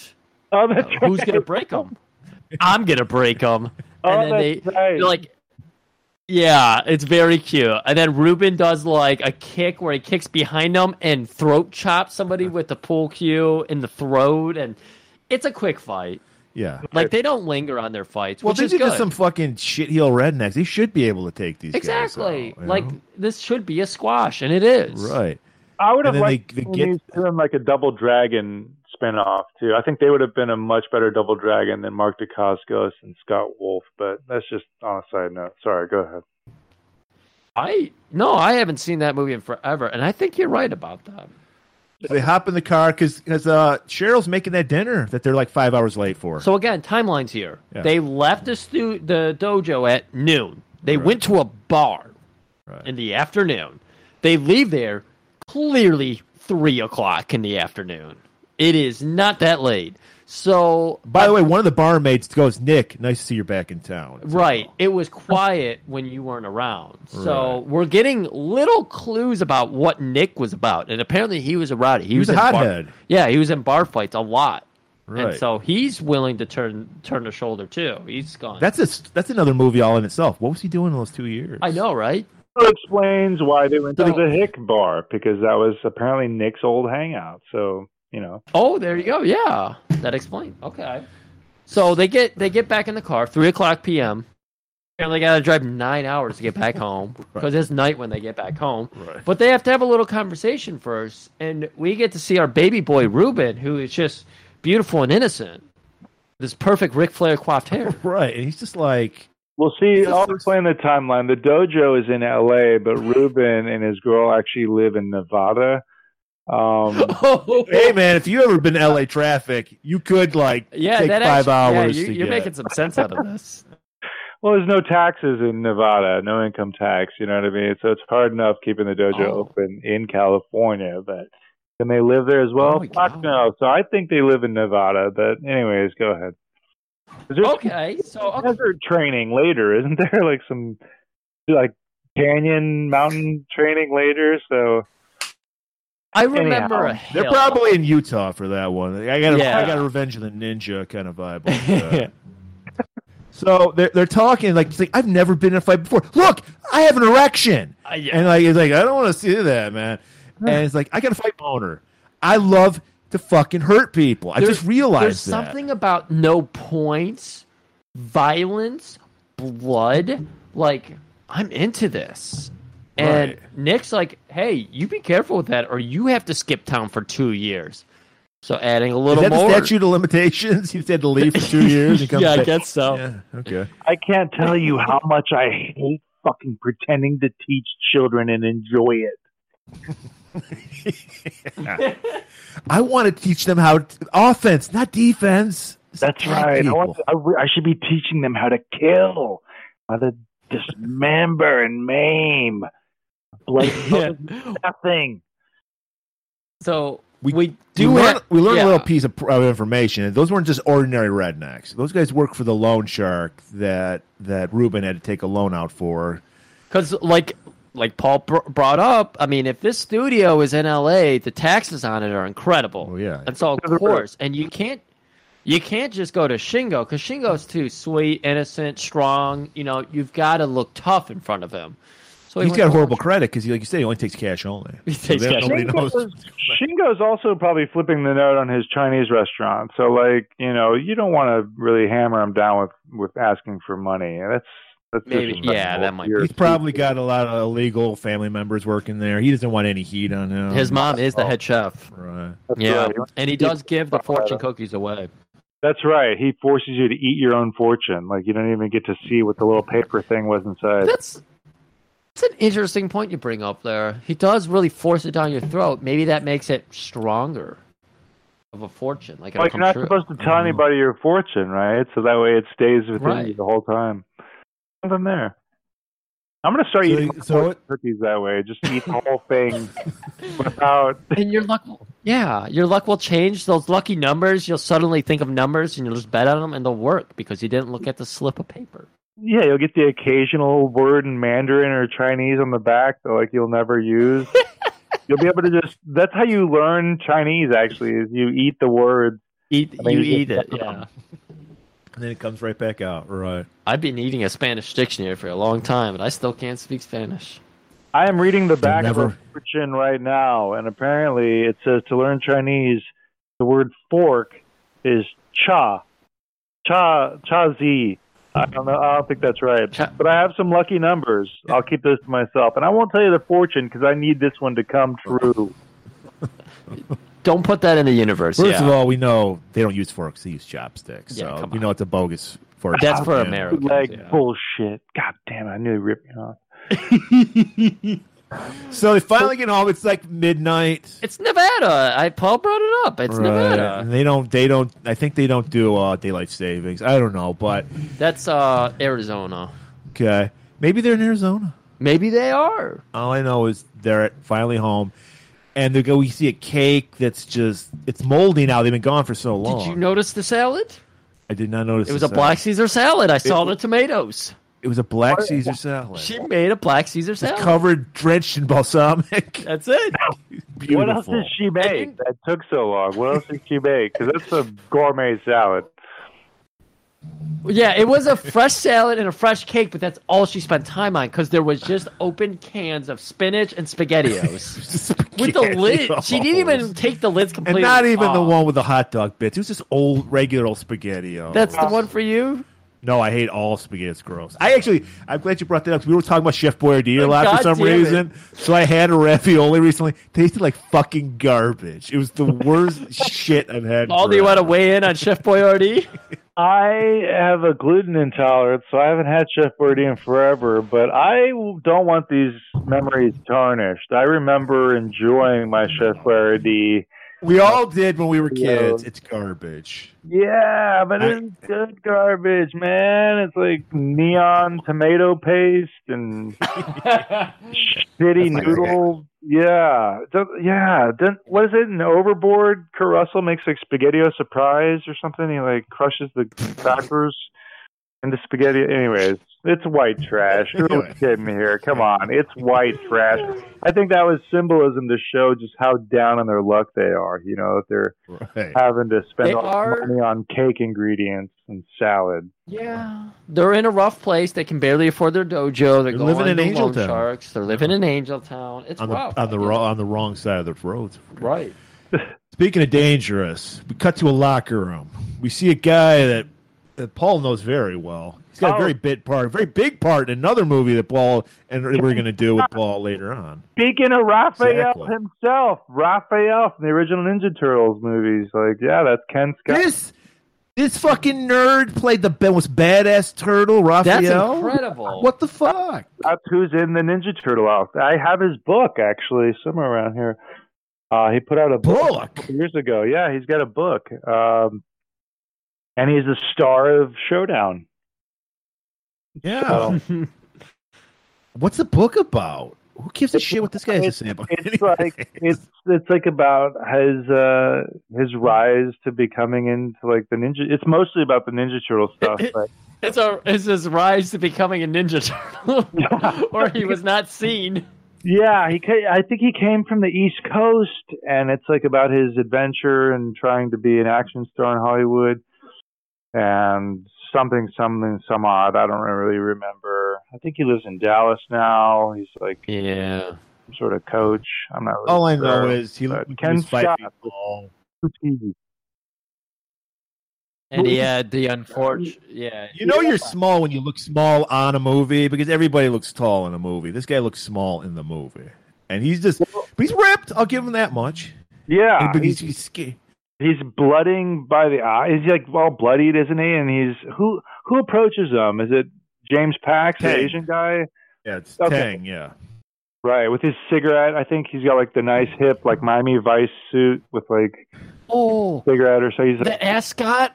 Yeah, he's got like an ascot or a chief right. going on there. It is Yeah. tense. I think it was a cravat. Yeah, cravat. yeah. And this is where we first see the dude with the Macho Man haystack hair and the you said the terracotta. I said it was a pumpkin soup. You said terracotta Pumpkin, soup. copper, terracotta. It's that earthy tone, you know. But then Earth tones were big in the 90s. I will say that. I remember mustard green was a very popular color. I'm in a the big 90s. fan of the green, of the yellow. I liked his suit here, and then he's got the frayed Macho Man, blonde hair, big old wraparound shades, and then a black Danzig mesh top. Little goth going on. Yeah, there's so many things happening. And our boy, what's his name? Is Eddie? Was the character name Eddie? Eddie. He's like, I'm not going back. I'm not fighting to the death. And Tang's pissed off because So we're still we just saw the finals. Was this another finals? Because they say you can't quit at the finals. At the finals. Any other time you can quit. So again, timelines are my argument with this movie, Mike. Or was that what they were just telling Ruben and Nick, that you can quit at any time? Because that was just a ruse to get Shingo to come out. Maybe. Okay. All I know is we just saw the finals. We just saw a champion get crowned.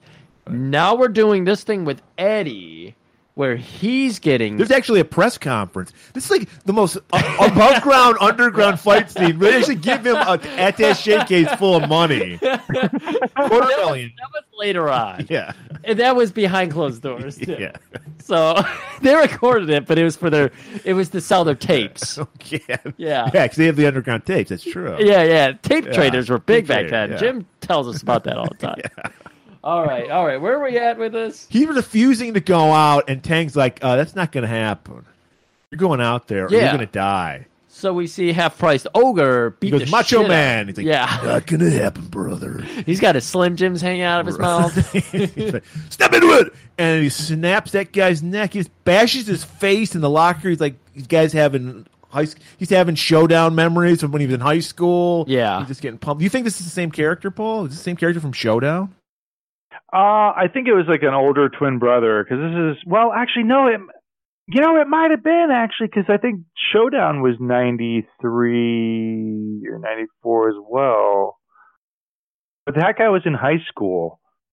So, I don't know, maybe he dropped out of high school in Arizona and traveled down to Mexico to try his hands at the, like Billy Blanks trained him so well. He, stood up for himself. He's a badass now. So why not go to Mexico and test your luck at the shoot fight to the death? Don't need luck if you're a badass. Ruben teaches us that. Right. Speaking of Ruben. Yeah. It's the big Rec Center tournament day, everybody. Macho gear everywhere. Which we learned is real. Yes. That's the great thing about our show, Griff. Even we learn on our show. Learn. We're not just teachers, That's we're right. students. Yeah, exactly. So we see Ruben handling his guy really well, because Ruben's a master of tournament fighting. He's got that down pat. He knows how to score the points. Exactly. And so we're getting like a little play here with his little bar fight and everything, and the rush of no points, no rules, just fun. You think he went to Outback Steakhouse, but no, he just had a street fight. Right. And he's really into it. Right. And we see Nick, apparently anybody can get in this fight. He just comes into town. He's like, I'm in the tournament. Yeah. We're like, all right, go. Not enough school fighters. That's what this is. School fighting. Bob Shot. That's his name. Sorry. Bob Shot. That's the big ogre's name. Anyways. Yeah. Right. Credited as bodyguard. Okay, we'll call him bodyguard from now on, because he just disappears in this movie too. We're waiting for the big fight with this guy. Disappears. This should have been a Nick fight later in the movie, and it wasn't. They fucking amp him up as this huge fucking ogre character, and then they just disappear. Apparently, the money ran out. He's like, I'm going back to L.A. Fuck you guys. I'm sick of getting paid in pesos and fucking shoot fight sluts. Sorry, ogre, but we got Martin Cove. We can't afford you. Yeah, Nick's getting all the hot shoot fight sluts. I don't want to stick around. Like, I don't want 2 threes. I want a 6. Not gonna happen, brother. Not gonna happen. You work for free. Not gonna happen, brother. So Shingo's noticing Nick. He's like, this kid's got some potential. Right. How long is, I guess, Ruben's only been learning under Shingo for 2 years. Do you think that Nick would know Shingo? I guess once again, timelines. People talk about Doctor Strange and shit not making sense with time and space. Time and space makes no sense in this movie. Exactly. It's very weird. There's no cell phones, so like, what's to say that Ruben and Nick weren't on like just like a written letter basis at this point, or if they'd even really spoken at all? But they're just such good friends that you could go 2 years without talking to somebody. When you see each other again, you're hitting it off just like old times. Right. Yeah. So who wins the tournament? Well, Ruben- see, after this match, they all kind of get together and they're like having a laugh together, and then it's like, you and me next, big boy. You know, we're gonna have the super match, the match for all matches, because it's the two of them, and since he's left 2 years ago, they haven't really sparred together. And they're like, Nick's a big showboater. He's trying to come off as the Fonz. He's a tough guy, you know? Right. Yeah, big tough guy. And so it was like, yeah, you think you're going to beat me. And so I guess Cheryl comes out and she's just like, hey, Nick, check this out. I've got a friend. So Nick's sister is hooking him up with her friend. Yeah. And this is where we get to meet Jill. Yeah. Wow. I just want to say, I'm being totally honest. I'm not even enthusiasm joking. through the roof, right? I'm not even joking. I thought this actress was like Lou Ferrigno, like hard of hearing. Oh, yeah. Because of the way she talks. Like, hi there, I'm Jill. And I'm like, what? Like, what? Like, great.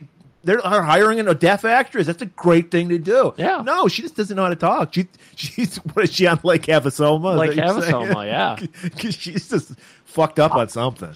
I would be willing to think that she was pretty fresh into America after, you know, like, I don't know that maybe she was promised stardom if you come to America. I mean, I don't know if I feel like English is not her first language, I guess is what I'm saying. I don't even think it's her second language. I don't know what those she's saying. Well, you know, they say some ladies have resting bitch face. She has resting sleepy face. Resting rest face, if you will. Resting rest face. Because she definitely looks sleepy all the time. Yeah. She's got that droopy kind of sexual appeal to her. She kind of talks like Droopy the dog from the cartoon. Yeah. Hey there. Funny thing is, this is her fourth or fifth movie, apparently. She was also... That's incredible. Yeah. But she had small roles. This is her first role with a name, like a name for the character. In lines, I hope. I could see her. You should have gave her some eye actings from Shingo. Yeah. I mean, so this might have been her first time, I think, talking on camera, is my guess. Or talking, period. I don't know, because it's pretty rough. Definitely. So we'll keep track of the interaction. Are we sure she didn't have the implant? The cochlear implant? Yeah. So let's keep track of the interactions here, because she has just met Nick. And in a minute here, she's going to be like, he's incredible. I like him so much. He's incredible. I like Jesus him Murray. much. But... So they meet. Nick looks at her like he has just seen a girl for the first time in his life and realized he's attracted to women. And so it gets broken up because, like, hey, we got to go fight now. It's the final match of the tournament. And so Nick his head is in the clouds because he's thinking about girls for the very first time in his, 23-year-old life. And they spar up. I think Nick gets the first punch in, and then Ruben gets the second punch, or I probably got those. While they're fighting, we got to point out another of Lee's henchmen, Mr. C. Mr. C, and he's great. He's like a half-price Ray Wise. Right? Yeah, that's great. Mm-hmm. Yeah, half-price Ray Wise, and they do a good job with all the quick shots of just the henchmen, the evil people, just looking at people, just lurking, like so good, and so. He just happened to be scouting a local tournament in a gymnasium, and he happens to find two fucking studs. It happens. Think about that. So he sees the match. Ruben does win this match. Well, we'll just go ahead and throw that out there. Because he's a tournament fighter. Exactly. He's a tournament fighter. He's not a shoot fighter. Oh. So they're like... Once again, then they're supposed to go back and do some more training. Master Shingo comes out. He's so proud of his baby boys. Yeah, he's in there. He's collected around Jill and Cheryl and Ruben and Nick, and they're all just kind of like broing down. Nick's a little upset that he lost, but not like pissy about it. He's just kind of like, I should have won. Right. And they're like, Sifu, can we fuck off the training and just go out and have dinner? It wasn't about training. Jill wanted to go with them, but she's like, I got to work. And we're like, work? What do you mean? The dojo's closed. Well, Jill works for Shingo's mom. Shingo's, Yeah. at the restaurant. Right. That's right. And so, yeah, she begs him for the day off, and he's like, of course. Greatest guy. Timelines are about to be fucked with all over the place here. This is the most confusing timeline that's about to happen. Well, he says, of course, and then he throws up the old white power. Okay, son. Yep. And okay, guys, I'm going to go ahead and take the reins here because this is where it gets fucky. So we cut over to Mr. Lee, Martin Cove, Yeah, in his and he's lair. sitting in his office with a photo that just happened. Yeah, I have to tell the One- story. Yeah. Yes, 1 second ago, this photo happened. And in '93, they did not, I know this is going to be hard for a lot of you to believe, have cell phones with cameras on them to take pictures and immediately send them wherever the fuck Mr. Lee's operation. Tijuana. In There's Tijuana. clearly no Polaroid in that scene either. Yeah. And No, these were developed pictures. Yeah. they were these were developed, 8x10. Glossy. Yeah. framed and everything. It was in a frame. It's true. Yeah. Production. And so- I'm sorry, this timeline is so fucking weird. And so he's like, there he is. And Shingo doing the white power with his friends. Jill's in there who You just... could do that in 93. Yeah, You could that's do true. that. Yeah. Just being introduced, Jill there doing the white power too. She was really into it as well. And then we get the reveal of his carpal tunnel wrist guard. And he's like, finally, Shingo has revealed himself. And again, 1 second. How did this photo get over? But he's like, I got him. I finally got him. Get me those 2 kids. I want them to train under me. Because that will draw out Shingo. Because you know Shingo would never accept his challenge. Because Shingo gave up shoot fighting. Right. And so I wrote in the notes next day, because that's the only way this makes sense. No, this is not the next day. This is that day. So the fight happens. A picture is taken. It makes it to Tijuana. That's true. Because they're still at the rec center. Yeah. Mr. C goes with it, comes all the way back before the boys get out of the locker room. Guys, Long shower. they were doing a little extracurriculars in that shower, clearly. Little ass grab. Yeah. Yeah. Drop the Soap dropped a lot. Yeah. They were taking a Tango and Cash Yes. shower Oh with my- all the fucking heads going. Oh my god. So Mr. C has now traveled all the way back from Tijuana with Mr. Lee's message about how he needs these guys to fight. And he's even got a nice, beautiful underground tape footage of a recent fight of Kongs. Yeah. So he's telling these kids, he's like, hey. And somehow Shingo's like nowhere to be seen for Well, this somebody's bit. got to run the dojo because they're fucking around all the time. Or the restaurant. It could be either. Yeah, you can't leave it up to Jill. She'll fuck everything up. Right. Yeah, that's right. Jill is. I mean, it's going to take her 9 hours to get there because she's going to walk or something, and we know she's droopy. Or Yeah. Yeah, she's drooping. yeah, droopy. So Mr. C, he's driving a hard bargain with these kids. He's like, oh God, you kids are so good at what you do. We got this little tournament just starting up, and they're like, well, we've never heard of it. We got a promotion starting up. It's just starting up, so we're in Tijuana. That doesn't make a lot of sense. It's kind of ugly over there. We Real understand. yellow, real yellow. Real yellow. We understand, but it's a little too sophisticated for the American audience. It's like you guys drink that bullshit high fructose Coca-Cola, and we've got that Mexican Coke over there. And they're like, oh yeah, you're right about that. And so there's just Classy Coke. Mr. C knows how to sell. Mr. Yeah. Sell, if you will. Yeah. And so these kids are like, well, I don't know. I mean, is there like some big dollars involved? How about $1,500, win or lose? Was it 50? I thought it was $1,000. $1,500 is what they start at. Okay. And out of nowhere, that's good Win money or for lose is 93. pretty damn good because I would just fucking have a guy punch me and fall down and then I get my $1,000. There you go. Right. I have no pride. I would do that. So they're like Ruben's licking his lips immediately.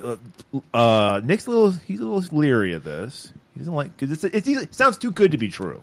Well, here's what I see in these two characters. Nick has had a little bit of battle. He's had a little internal struggle.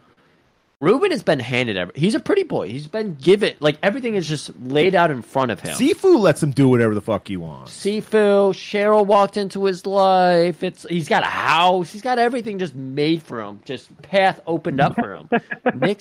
Nick's had a struggle He's for been it. living underneath fucking overpasses for the past 2 years. Nick's had to warm some buttholes and everything. So he's like, I don't know about this. I've seen some deals, some shady deals. Like, I thought I gave a guy a carrot to warm my butthole, and I ended up in his butthole. Like, it didn't work out the way I wanted it to.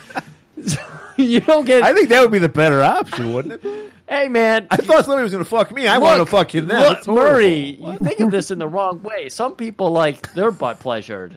So I thought we just established that Nick liked Jill because he felt. You think he just discovered he was straight at that moment. He saw Jill of all people. I think he saw Jill. She is the worst thing. A big nose and a weak chin. That's the worst combination. You don't want that. I didn't notice that. The gummy features. Is this how they got you into wrestling? Did some shady guy come up and give you a tape and you're like, yes, this is what I want, $1,500? I think that's how John Moxley got into wrestling. It was $15. And you had to pay him. Hey, I don't want to take any more tangents, but I have to ask you this so I'm gonna forget. Have you ever crossed paths with Nick Gage, the garbage wrestler? No, fortunately not. Okay, I never even heard of that guy until they had that special about him. I was like, this guy is fucking a nut job. The dark side of the ring. Yeah. Anyway, all right, let's well, feel good about yourself because he's a fucking psychopath. Let's go back to Nevada, where we're gonna have a nice tape night. Chinese food from Siafu. Nothing gets girls hotter than death matches. Yeah. Free Chinese food, by the way. Free Chinese. I would imagine it was free from Shingo's restaurant. I have to admit. At least no, it gives a discount. Jill brought it, trying to make herself. She's like, I know you think I look gummy, but I brought food. And I can't imagine Nick or Jill are really too picky when it comes to a significant other, So, like, obviously there's a mutual attraction there. Out of convenience. Lowered expectations. Yeah.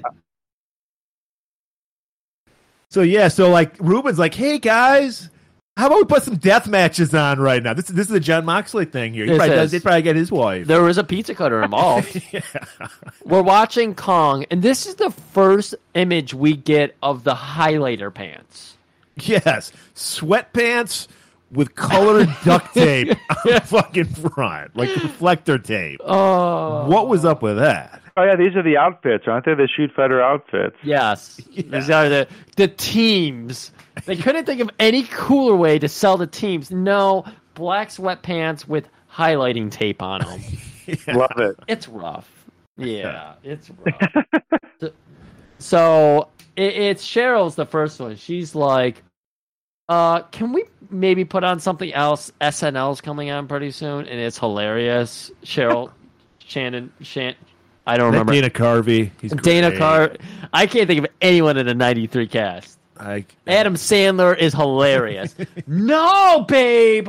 We're watching a fight. This is man shit. You go do the dishes like a woman. Yeah. And so Cher's... she's like, oh, this is how we're going to do it. So shut up, make more cake, and listen. Yeah, make more cake. That's all they have is ingredients for cake. So, of course, let's go make another cake. Spaghetti-O cake. Does anybody die in this match, or just beat up? Okay. It's heavily edited, and you can see that. Like, you get fucking quick cuts. Yeah, shaky cam. Exactly. You get a lot of shaky cam. You get a lot of different. The editor, he wanted to edit this to entice them, not to scare them away. Exactly. Mr. C stands for Mr. Cut. Mr. Cut. Yeah. So, Jill also joins Cheryl in the kitchen, and she knows her place. It has been somehow only 5 hours since she's met Nick, but also 5 days because of the Tijuana trip that happened in between. Maybe she was in the... Maybe there's like a portal or something Mr. C goes through. Maybe there's some trash logs happening madness, here. I would say. Yeah. but something happened with the time rift, and she has spent so much time with Nick because she's in the kitchen like, I got to tell you, your brother is something. I think I love him. And Cheryl's like, what, really? Yeah. She's been around him for maybe 2 hours now, and she's like, I like him a lot. So maybe she's into, maybe she's into tight ponytails. Conditioner in the hair. Maybe, I don't know. The conditioner smells so good. He has custom-made license plate, very sexy. I want him to 66 my glide my 66. I don't know what that would mean, but while they're doing their silly women talk, we got the guys doing the serious man talk, and they're like, "Look, man, we could get $3K in just one day." Yeah, me and you combined. How much money? Did they ever say how much money fucking Ruben needs? How much he? No, they never bring up how much money he needs. They just insinuate when he gets his first payday, he's like, we're almost there. We just got to do this like a couple more times, and this is easy.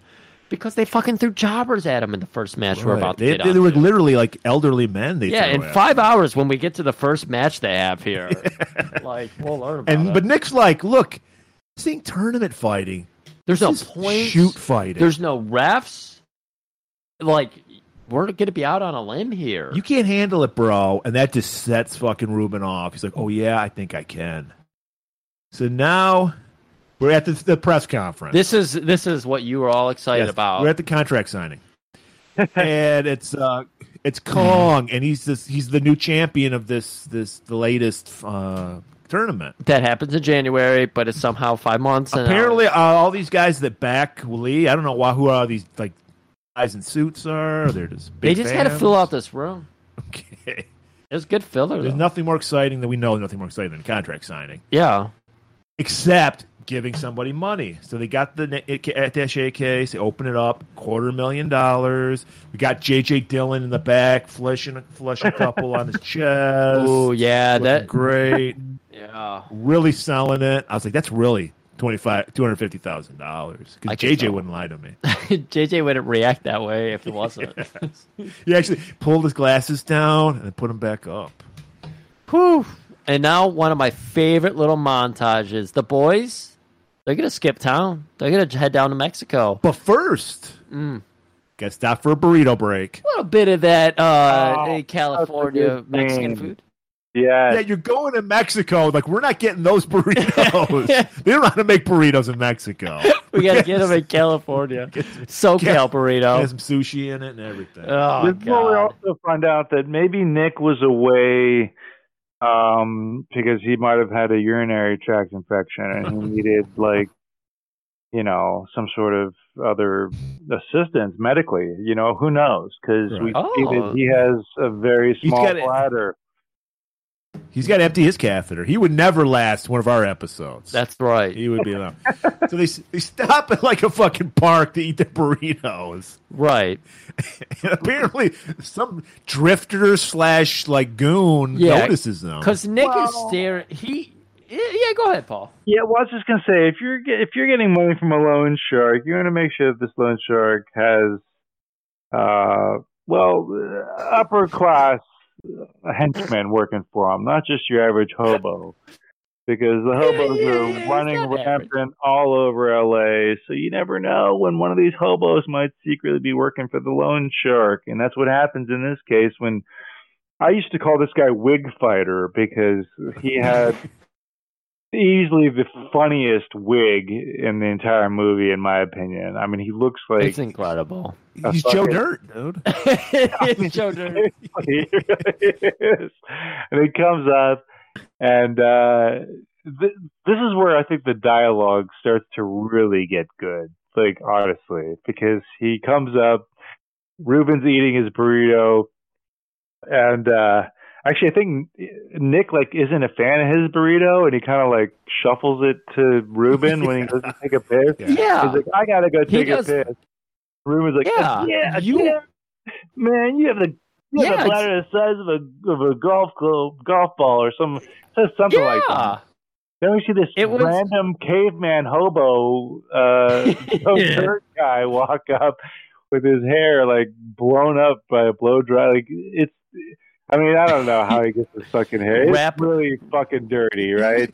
He's basically a roadie for Great White. He was the guy that lit up the fireworks that blew up the fucking building and Great White played. There we go. And then like, Ruben's starting to really get into the aggressive mindset, trying to get himself right. He loses his fucking shit. What are you talking about? Yeah, if you looked at... Before, he just looked at this guy and he's like, what's your problem, buddy? And the guy like leans up against his car and he's like, Ruben Patterson, you owe my boss some money. I'm here to collect. Like hell you are. He throws his burrito down. Oh, pummels the shit out of Joe Dirt. Well, the guy does pull a switchblade out. Yeah, he does, and that escalated it.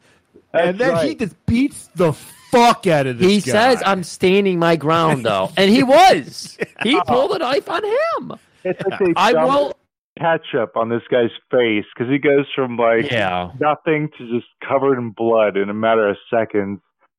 And Murray would be happy about that because it wasn't just a trickle to the lip. That was a real ass whip. Yeah. Throw a fucking knife on me!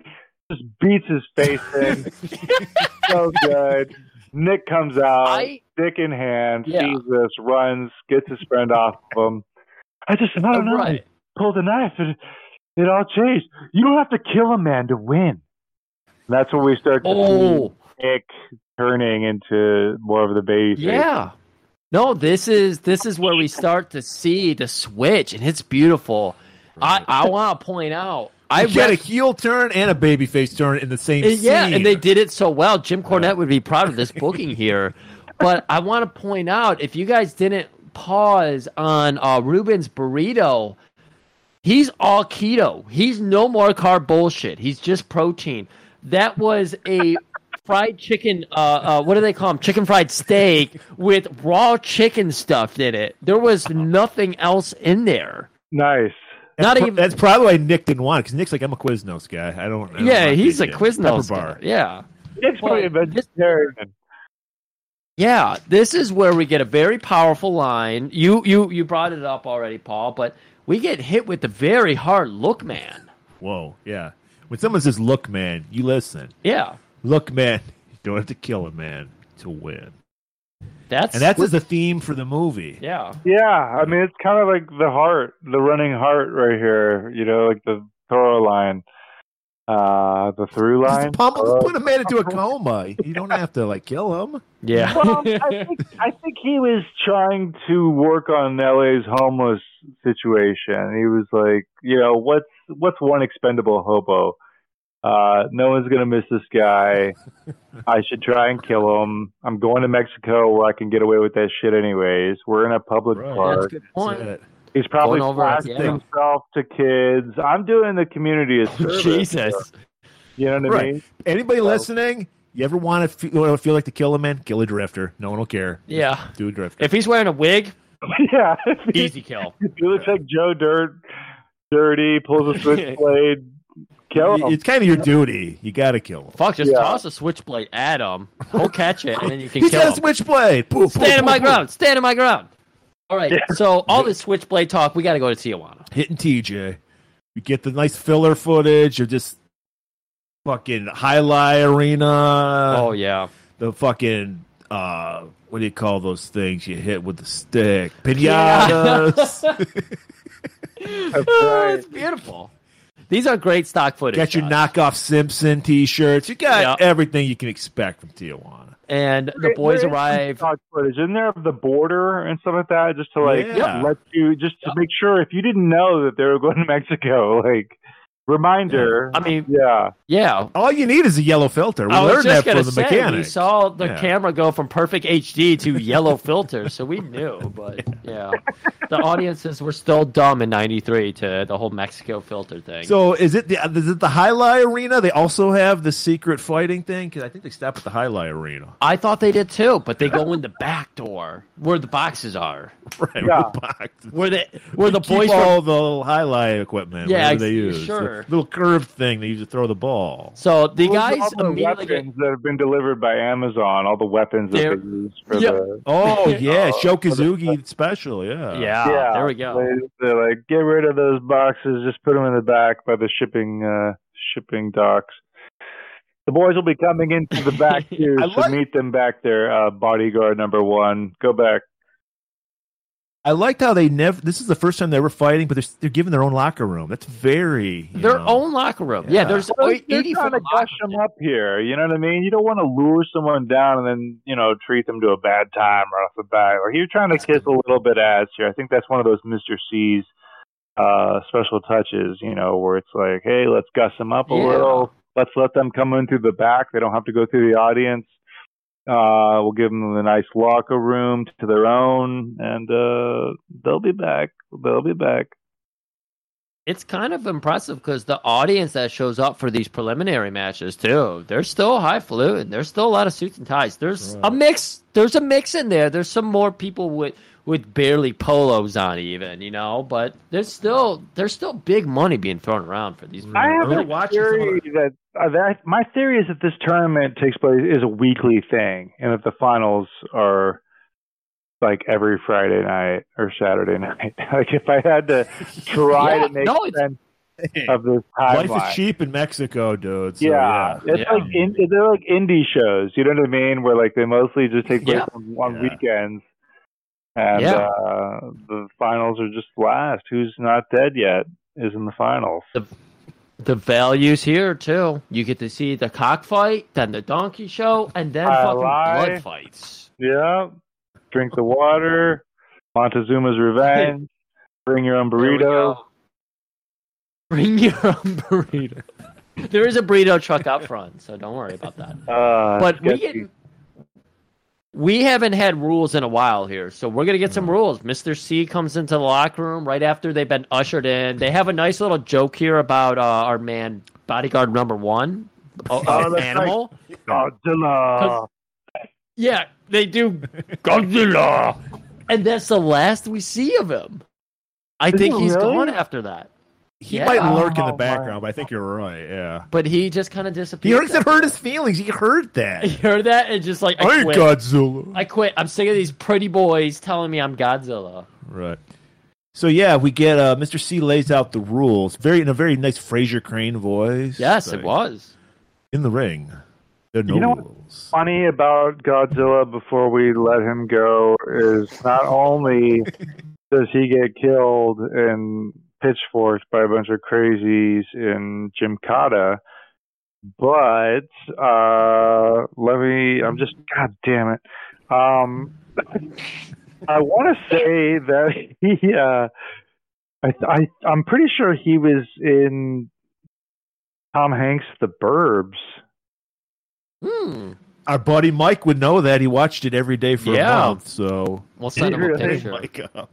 Yeah, I'm pretty sure he was a part of that family. Maybe I'm thinking Head of the Family and not The Burbs, but any which way, it'll come back to me. Okay. I'm a big Tom Scott fan. And in the ring, there are no rules. Outside of the ring, shitload of rules. First of all, rule number 1. He was fighting not, for he one was of the not 4. The Burbs. It's Head of the Family. Okay, sorry. I had to double check because I was like, that's one of Mr. C's There's somebody's screamer. I'm guessing it's probably Aubrey's husband screaming, "Head of the Family!" Yeah. Well, so you're fighting for one of the 4 owners, Mr. Tang. Rule number 2: you must win 4 matches to qualify for the finals in January. losses. No losses. If you make it to the finals, you have to compete. You can quit at any time until you make it to the finals. Then you have to compete. Because that's where the real blood sport comes out. Because you don't have to kill anybody to make it to the finals, right? Right, yeah. You gotta keep your talent fresh. You can't just keep killing everyone. They didn't mention this, and because I left it as one long quote, but they do break it off, and they're like, yeah, that sounds great. Ruben's kind of getting amped up. He's excited. For the first time, he's feeling alive. Like everything's just been put in front of them. I can say from personal experience, you never feel more alive than when you're taking someone else's life. Exactly. Oh. and so he's just like, all right, well, is there any rules for the ring? It's like, wait a minute. We just went over the rules in They're the not ring. that bright, okay? Yeah, no, Like- Ruben literally asked after he's been told there's no rules in the ring. But it's good he did. Because Mr. then- C remembered that one rule. Mr. C's like, oh yeah, there is one rule. Your opponent must be knocked unconscious. So that's fucking stupid. The fact that he's like, there's no rules. Also, now that you mention it, there is one rule. Right. That was silly. Sometimes he just forgot. All right. So Weird. Does Mr. C have a soothing voice similar to Morgan Freeman? You know what I mean? Like he has a real eloquent way to him. His voice, it's like he's very. I don't know. It's hard to explain. I'm sorry. That's why Mr. Lee hired him, so he can like lull these people in a false sense of security. oh yeah, I totally believe. he's an ace at it too. Right. He's doing some of that ASMR. Oh, he definitely is. So Nick's up first. They get their sweatpants with the reflector tape on it, and he's fighting like a fucking 50-year-old man. Right. Gerald Nakamura is the ref. I'm loving that. Loving that. We see Tang and the other three owners on their thrones. They all have like a stoop that they sit on with thrones up there and everything. We never get like a whole explanation about the four owners. You'd think with four owners, they'd be like, yeah, there's Tang, there's Mr. Lee, there's this guy, and there's that guy. They never There was do a that. bald guy with ponytail. I remember him. You saw him? Q? Yeah. He had a Q? Yeah, I think that was Paul Heyman. That was Paul. So Yeah, he did have a giant cell phone. And he did always wear a hat, ECW hat. So, and I did see Taz there with the Okay, I'm done. he did have the fuck the world title belt on. Okay, we're done. Yeah. So Nick, he's getting fucked up. He's fighting an elderly man. We were talking about this earlier. We'll get into it. Nick, They're not fighting for points anymore. No. They're fighting for their lives, like brain damage at this point. And so Nick is getting fucking hammered. He goes down immediately, and the ref, Nakamura, he comes over, flips open his eyeballs, and his one eye is still hanging there. You can see his pupil because the rule apparently in this round is if he opens your eyelids after you go down and he just sees out. whites, you're done. Yeah, you're out. There's no other way you could be Only guy unconscious. could get away with it. Undertaker. Undertaker. That's it. Yep. So Do the hinge. So Nick obviously isn't knocked out because we can see the pupils. So. Right. And his guy was like kind of flaunting around like he won and everything. And the refs, Nakamura's like, no, he good. Let's go. Let's keep it going. And so Nick pops up. He kip ups. And then he just rules the fucking show. Right. Fucks this dude up. And gets the win. Heads back to the locker room. And he's telling Ruben's watching through this little vent they have. Ruben, for some reason, they could watch it, but they choose not to watch it because it only plays a real part later when Nick watches Ruben's match and he's like, oh, fuck, I need to get out there. But they barely watch each other's matches, even though they could. So, yeah, Nick returns and he's just like, holy fuck, how was it? And he's like, it was nuts. Like, I don't know. They seem to be okay with it at this point, right? Oh. Okay, yeah. So Ruben's up next. He easily jobs out the guy he's fighting. No problem. And that's probably they probably gave him a ringer because they can tell that he's got some bloodlust in him. Yeah. So he's just because they want to keep him down, string him along, keep him fighting. Clearly, that's the setup for this whole thing. Because like we said, most of their opponents are like 50-year-old men. They're like, That's how they got Eddie roped in. That's what I have to imagine. Well, Eddie was like Eddie was the youngest of the participants, I would imagine, which is why he just didn't want to continue. But we saw. Yeah, I think most of these guys are fighting out of desperation, as we see why Ruben's there in the first place, and why we see later on another character who also appeared in Jim Kata. Jesus. Richard Norton, is he in it? No, but God, what's his name? How do you not have the IMDb of Jim Kata open right now? Well, no, I don't need to. But John Barrett, who plays Gomez, who also dies in the crazy town. He later on, we still will see him a little bit later on. How he talks about he has a family to feed, and that's why he's there. So I think Lee, the bastard that he is, they pry on the desperate. You know what I mean? Yeah. Just like any real tournament. Almost. Yeah. So like I think, going back to like now our dream of starting an underground fight ring, I think it's the same thing. We got to pry on the desperate, which didn't work too well for bum fights, I think, because those guys got shut down fairly quickly. But it's just something to consider, guys. It worked really, really well in Hard Target, though. Until Chance you got to Bordeaux. build the card. You got to have the jobber matches in the beginning. You can't throw them in the main event, right? No, of course you got to build. And the finals is where it's at. Of course, we're going to do it like AEW, where everybody gets 50-50 booking, where they just beat each other up, even though it's a jobber. Yeah. And rankings don't matter, right? We'll have rankings, but they won't matter. So rankings don't matter until they matter. Until they randomly matter, even though everybody books their own matches on the show in front of everybody. And then you see guys get defeated, and they're like 10-0, and you're like, what? Wait, why are they still? Yeah. Anyways, we're back in the locker room. Tang's coming in. Apparently, the boys have been fighting under Tang's group, as Mr. C explained. And he loves it. He's like, bravo, great job. He's like buttering them up, like Paul was saying. They're toying with these kids. They don't give a shit about these kids. They want Shingo. Right? And he's just like, oh my God, I can't wait to give you guys $10K for your next fight. Win or lose, next fight, $10K a piece. Oh, it's going to be so good. And Ruben suddenly is a haggler because he's just like 15. That's 15K. I saw me out there. I looked amazing. I was beside myself in that fight. My coiffed Ric Flair hair was flowing in the wind.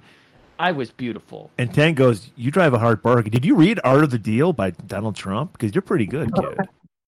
You try to Ultimate Warrior me and Rise the State. Yeah. Is that what he's doing? He's holding them up for more money. There we go. He's Bruiser Broderying them. I think Jeff Jarrett also did the same thing, right? He asked for like $1 million to give up the Intercontinental title after his contract. Jeff. I hate Jeff Jarrett as a wrestler. Griff loves him. I love him. But I give it up to him. If he's going to lose to China, yes, hold them up for as much money as you can fucking get. Yeah, seriously. I like that. So, they're like, hey, but it'd be really great. Maybe your master would like to come and see you guys fight. You're amazing. Yeah, 15K is no problem. But, bring your master along, And Ruben's just like, no, I'm my own man. Well, they also know that he gave up shoot fighting. He's like, no. He believes in the honor of shoot fighting. Yeah, we don't think he'd be down for this. I don't think it'd be acceptable. Yeah.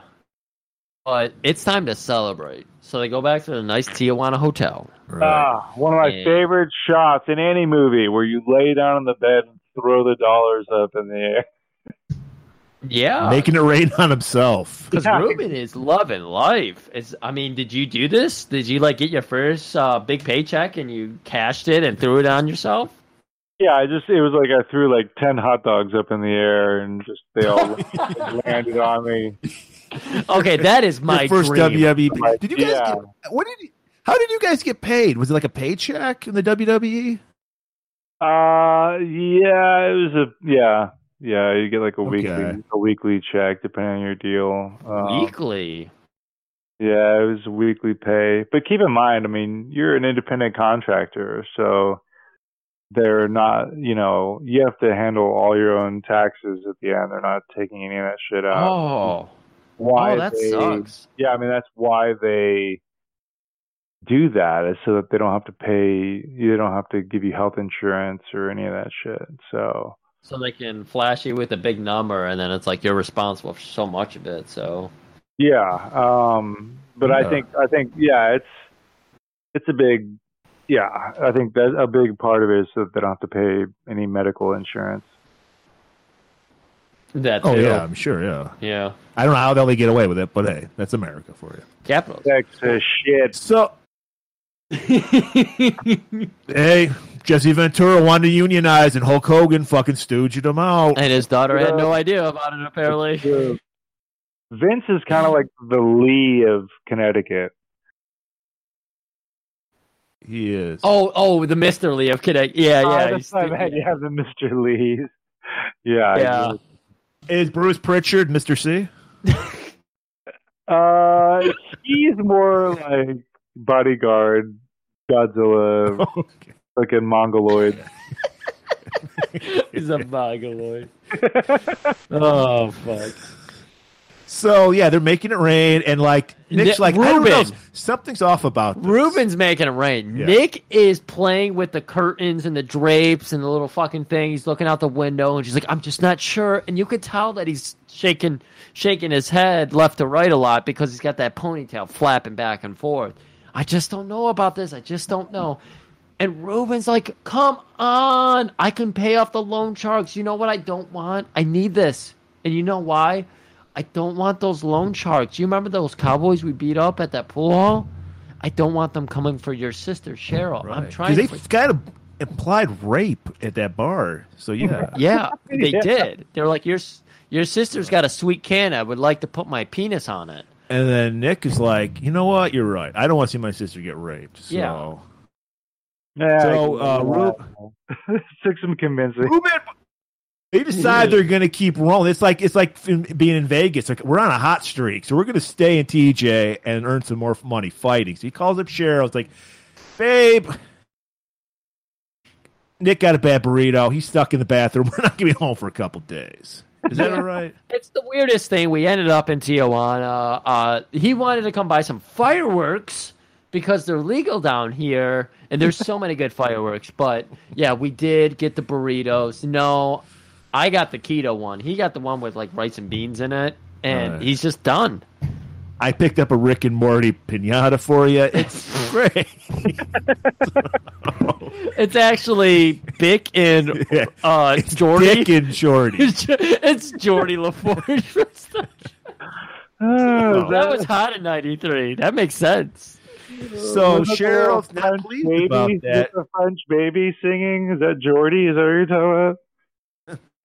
Wait, I thought Jordy was Jordy LaForge with the glasses. Griffith's talking about Star Trek. Yeah, I'm talking Star Generation Trek. now. I was thinking of the baby French singer, Jordy. Never mind. Okay.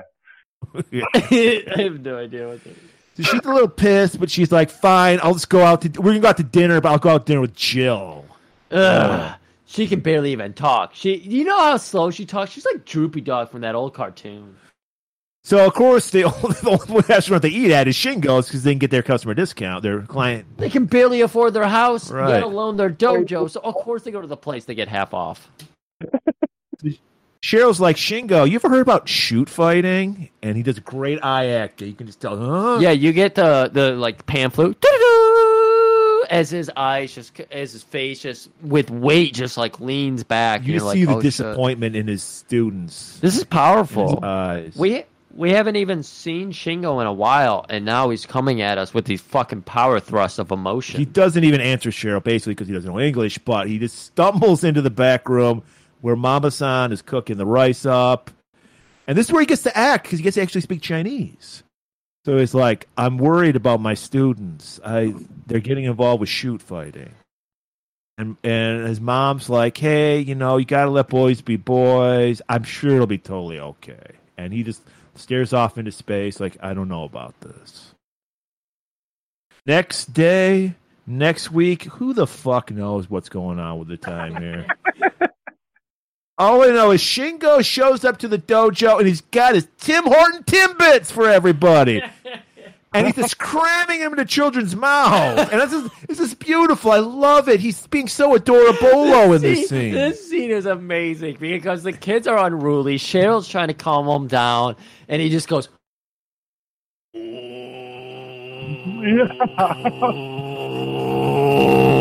And all the kids stop, and then one little fucking shrimp comes out to fucking roundhouse him. He misses completely. He sweet stands him. And so he's like, let me get on my knees. Give me another kick. He does say, kick. And so the kid kicks him again, and he's like, oh. And then he mimes, opening his mouth. And I was like, this is some fucking ring rat dumpster shit that's happening. No, he stuffed a fortune cookie, or excuse me, a Timbit in his mouth. It was a Timbit. And the kids just mob him because he's just so fucking lovable. It's a beautiful scene, Griff. We've never seen Bolo like this ever.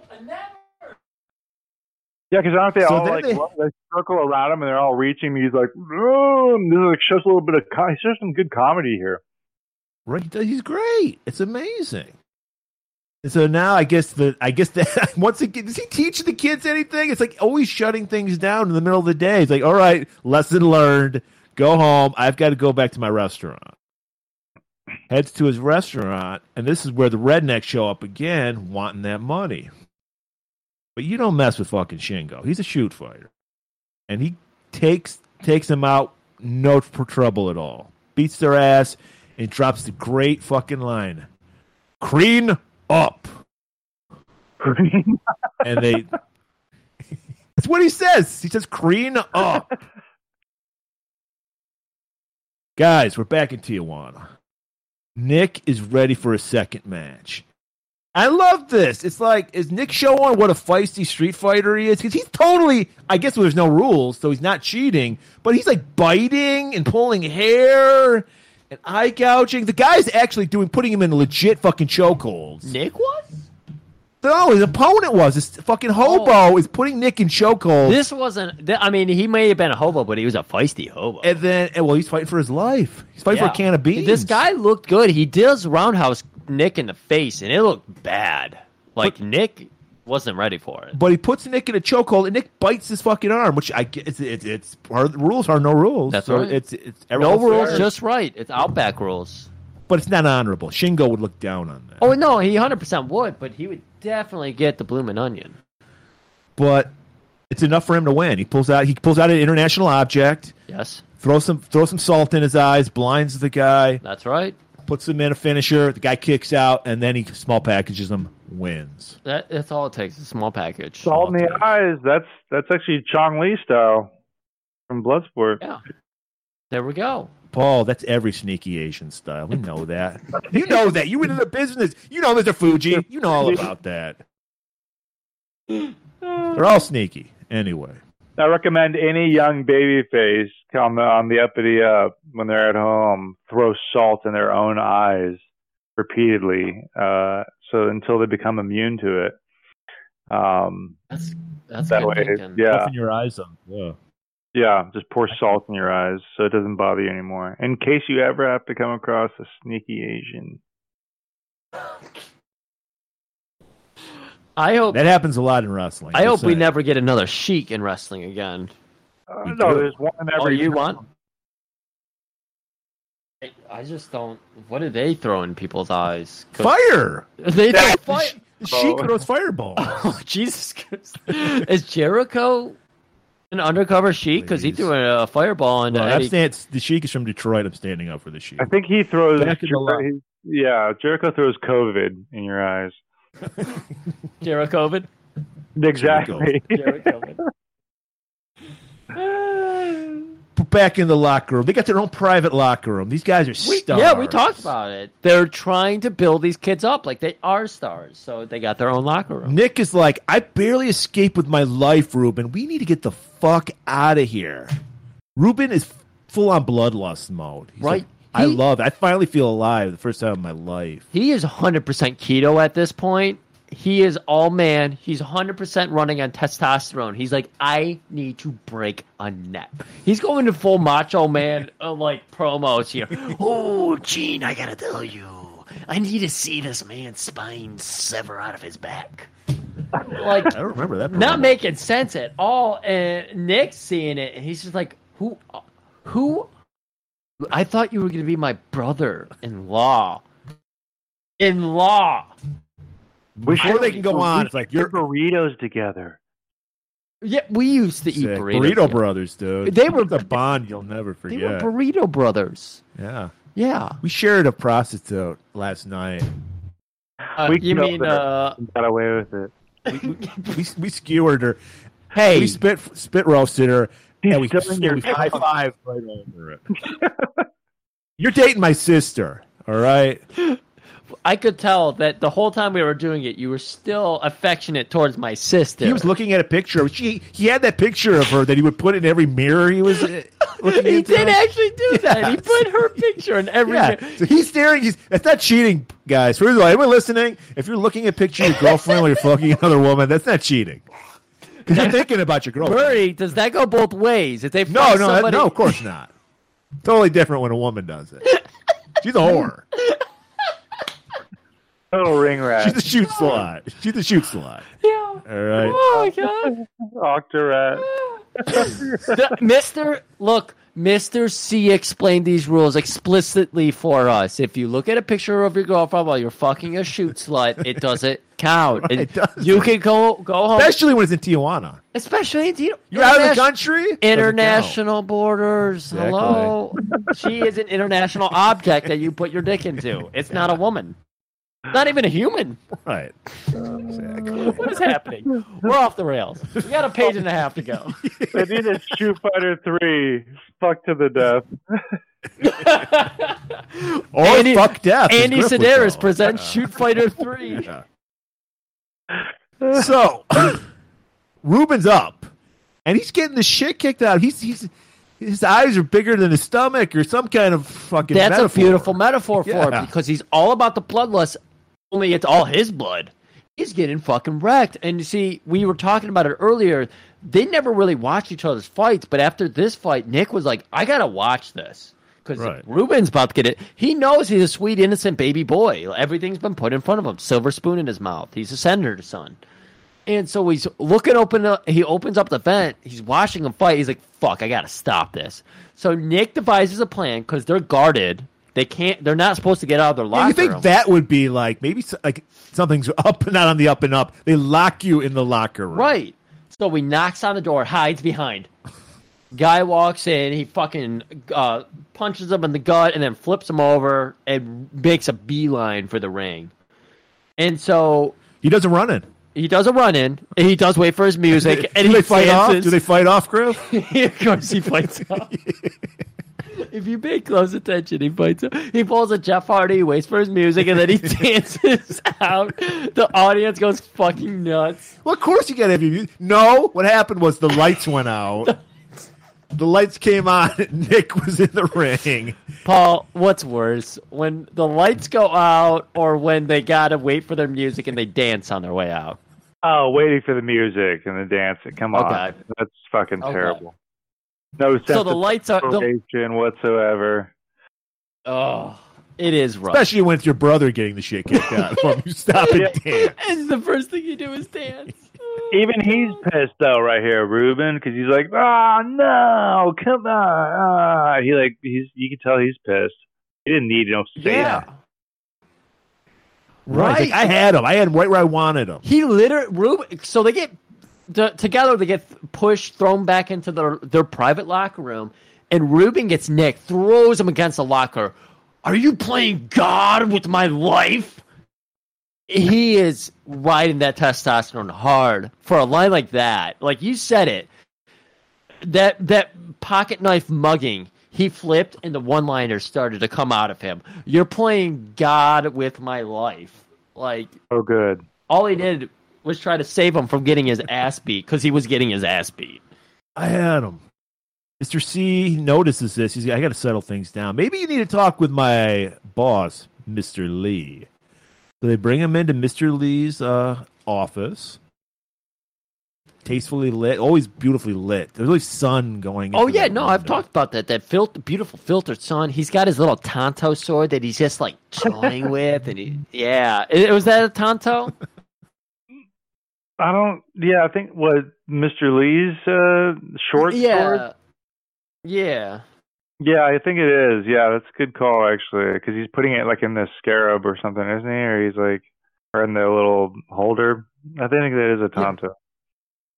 Yeah, the little sheath for it, and he's just Holding it up in the sunlight so it's just glaring. He's peering his eyes over it, Mr. Wilson style, just like making eye contact, and it's beautiful work he's doing here. Again, the sun just glistening off it into his face and that perfect Swayze hair. Yeah, it's beautiful. It's like fresh cropped wheat. Love it. And he lets them know, you know what? Fuck the tournament. I'm going to let you guys fight in the finals. You've earned it. Because they have to win 4 fights to get to it. Just got to skip it. Yeah. And it's like, I realized that you guys were trained by Shingo, the greatest of all time. The greatest shoot fighter of all time. You need to be in there because, But here's the thing. You know about the finals. And he sheathes that little blade. Weapons in the finals. And Nick, of course, like, oh, weapons? And Ruben's like, I've trained with weapons before. Bring it, brother. I know my cutlery. So they go back to the car. Nick is trying to talk Ruben out of it. And Nick Nick is like, hey, you sweet fucking idiot. Like, Lee is playing you. And he's like, no, Mr. Lee believes in me. He's so apparently the first guy to believe in me. So apparently Ruben has no father figure, even though Shingo has been his father figure and has been very cool to him. He's just like, no, Lee believes in me. He believes that I'm a murdering, super fucking Joe Rogan humanoid. Right. So I'm going to be more human than a human, and I'm going to break some fucking necks for Mr. Lee. So, back at the dojo, Ruben flips out when he's going to get that warm welcome he's expecting from Cheryl. Yeah. He's been gone for like a month.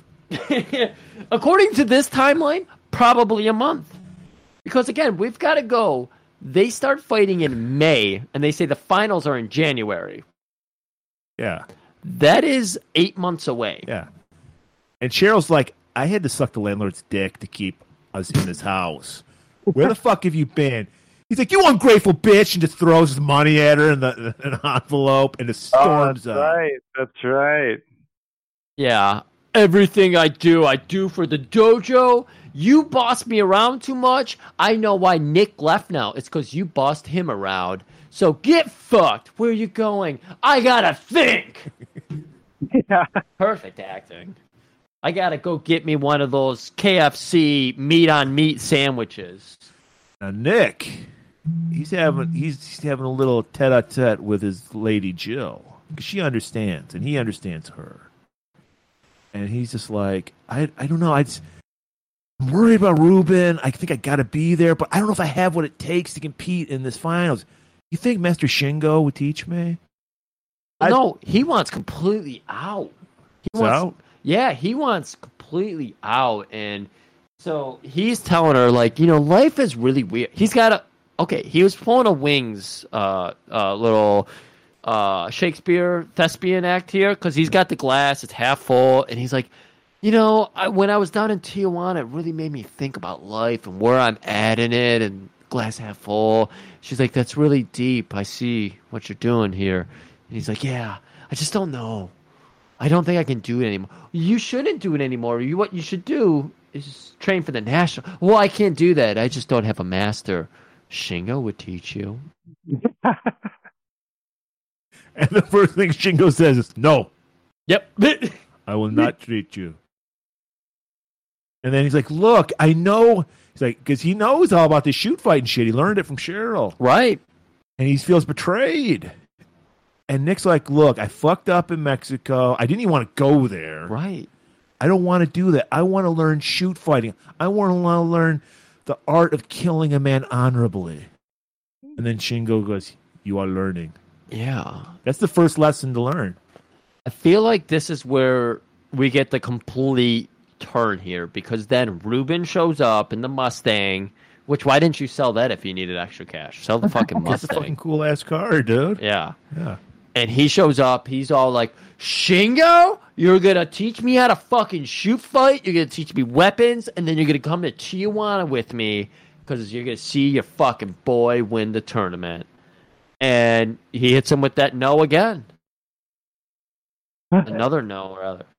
These are verbal This no's, is what- right? These are verbal no's? Yeah, or- these are actual Yeah, verbal yes. no's. Okay. Yes, even Bolo can say the word no. Okay, it's pretty universal. I would hope he would, but Yeah. we're not. There's a little bit of an accent, but he says no. You understand. And this is where we get not one montage, you get stereo montages. And this is beautiful because you notice that when you do the Ruben montage, you get these heavy fucking guitar riffs. And then it quickly cuts over to Nick and his training. Flute and shit. And he's just doing like these weird hand exercises. Yeah. Now, we know the answer to this, Paul, but we want to get your opinion. What is the best way to train? In a gym or in nature?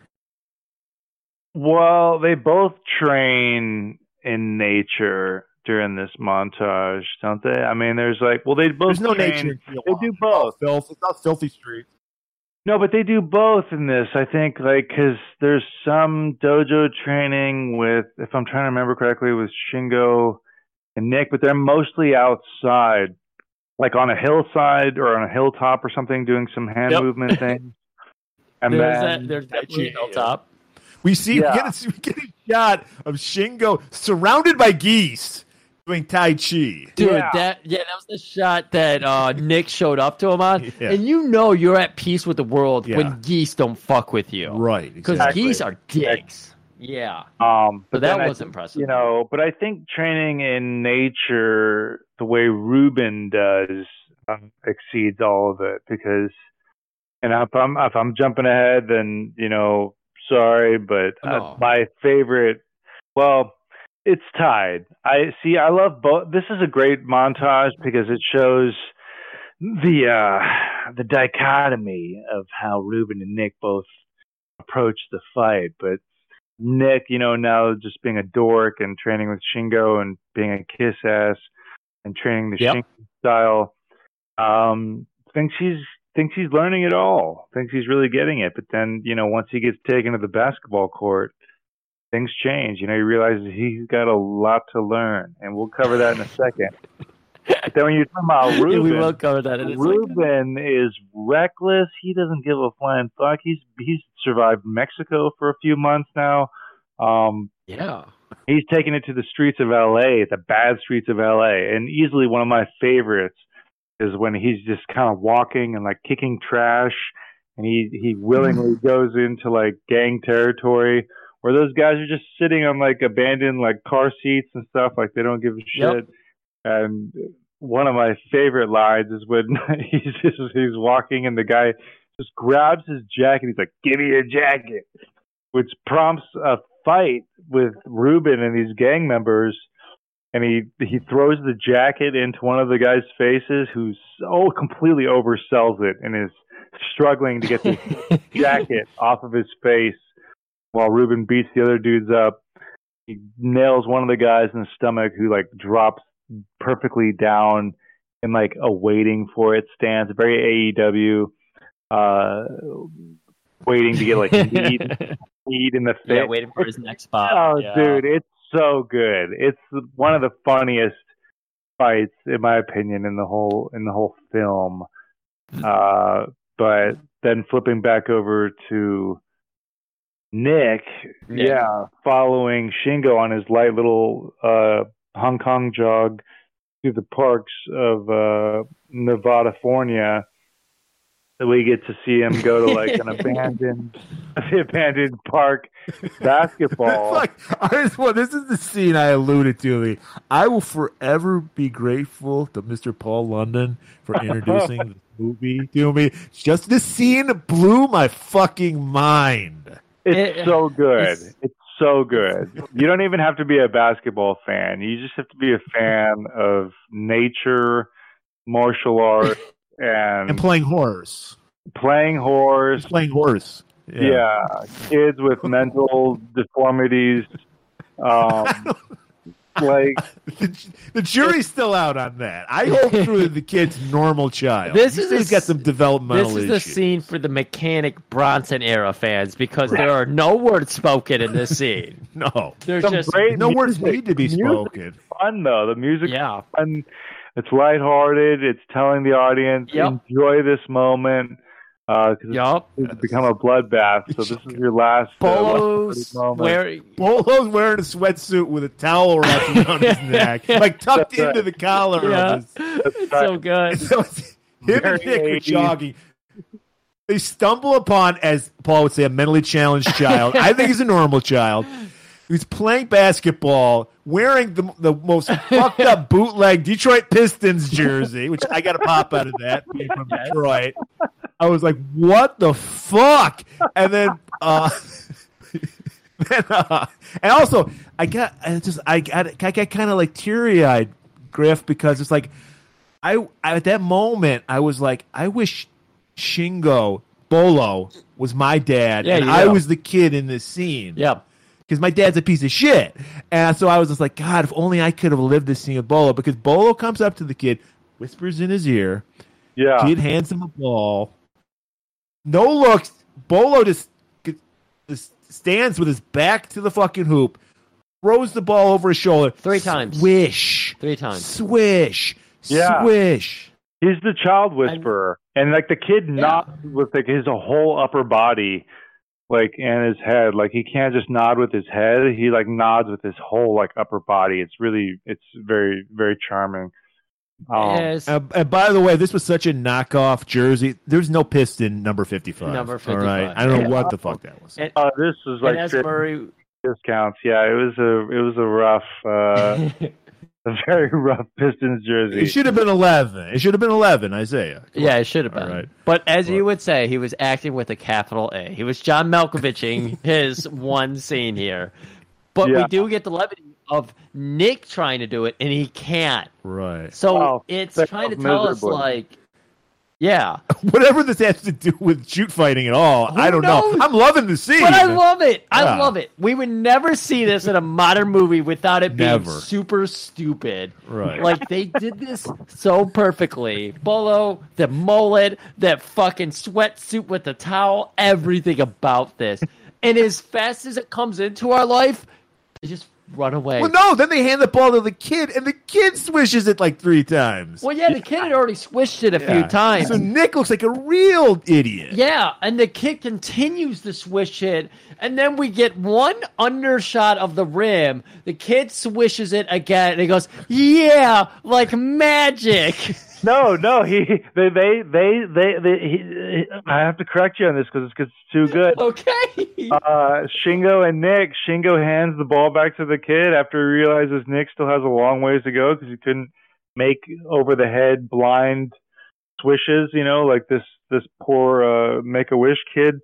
And so they jog off to continue their training, and this kid just throws the most fucked up over the head shot. And that cuts to the ball going in, and you hear this, "I'm Magic Johnson." Yeah.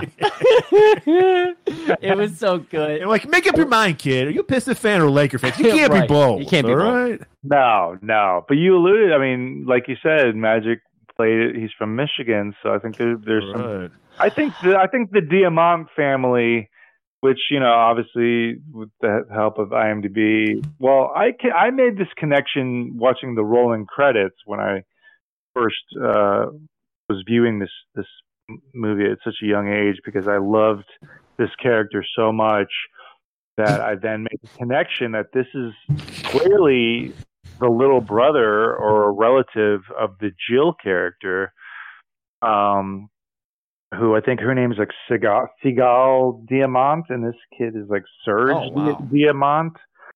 So yeah, they're clearly related, and they look very similar. So yeah, you know what I mean. There's some kind of emptiness going on behind the eyes. They definitely both have empty eyes. That's true. Yeah. Can't read those eyes. No, nothing going on behind them. Truly a highlight of the film, in my opinion. This little basketball scene, very magical, and you get like a magical, like twinkly sound when he makes the basket. You do. I'm Magic Johnson. For real. Yeah. Like. Yeah, it's like a lot magic of these twinkle sound. A lot of the late '80s, early '90s action movies had that one scene that stand the test of time. Jean-Claude dancing. This kid shooting the baskets with Bolo. That is clearly up there. Only way to make this better is if that basketball shot paid off somehow. Like he did, like a basketball shot to beat the guy. There needed to be a callback to that somehow, but there wasn't. All you needed to do was learn how to make a backwards free throw. So it's unfortunate, but whatever. Because, guys, January's rolled back around somehow. I don't know how it happened, but it happened. It happened. We're at the and final. So, Ruben's walking. Yeah, Ruben has come back out of Tijuana, and he is straight up. Yeah, or no, he's still in Tijuana because he's straight up confronting Lee, and he's like, "Hey, I'm here. I'm in on the tournament. I'm ready." And Lee's just like, "Oh, very good. Where's Shingo? Can we get him on the line? Like, did he give you an RSVP? Like, what's going on with him?" And so Lee's mind is completely focused on Shingo, but hey, he's willing to let Ruben in there because he needs some beautiful babyface fodder. Right. He might not be a whatever. But so we're going back over to what did you call it, Kela, Nevada or something? Kela, Nevada. Yeah, California. yeah.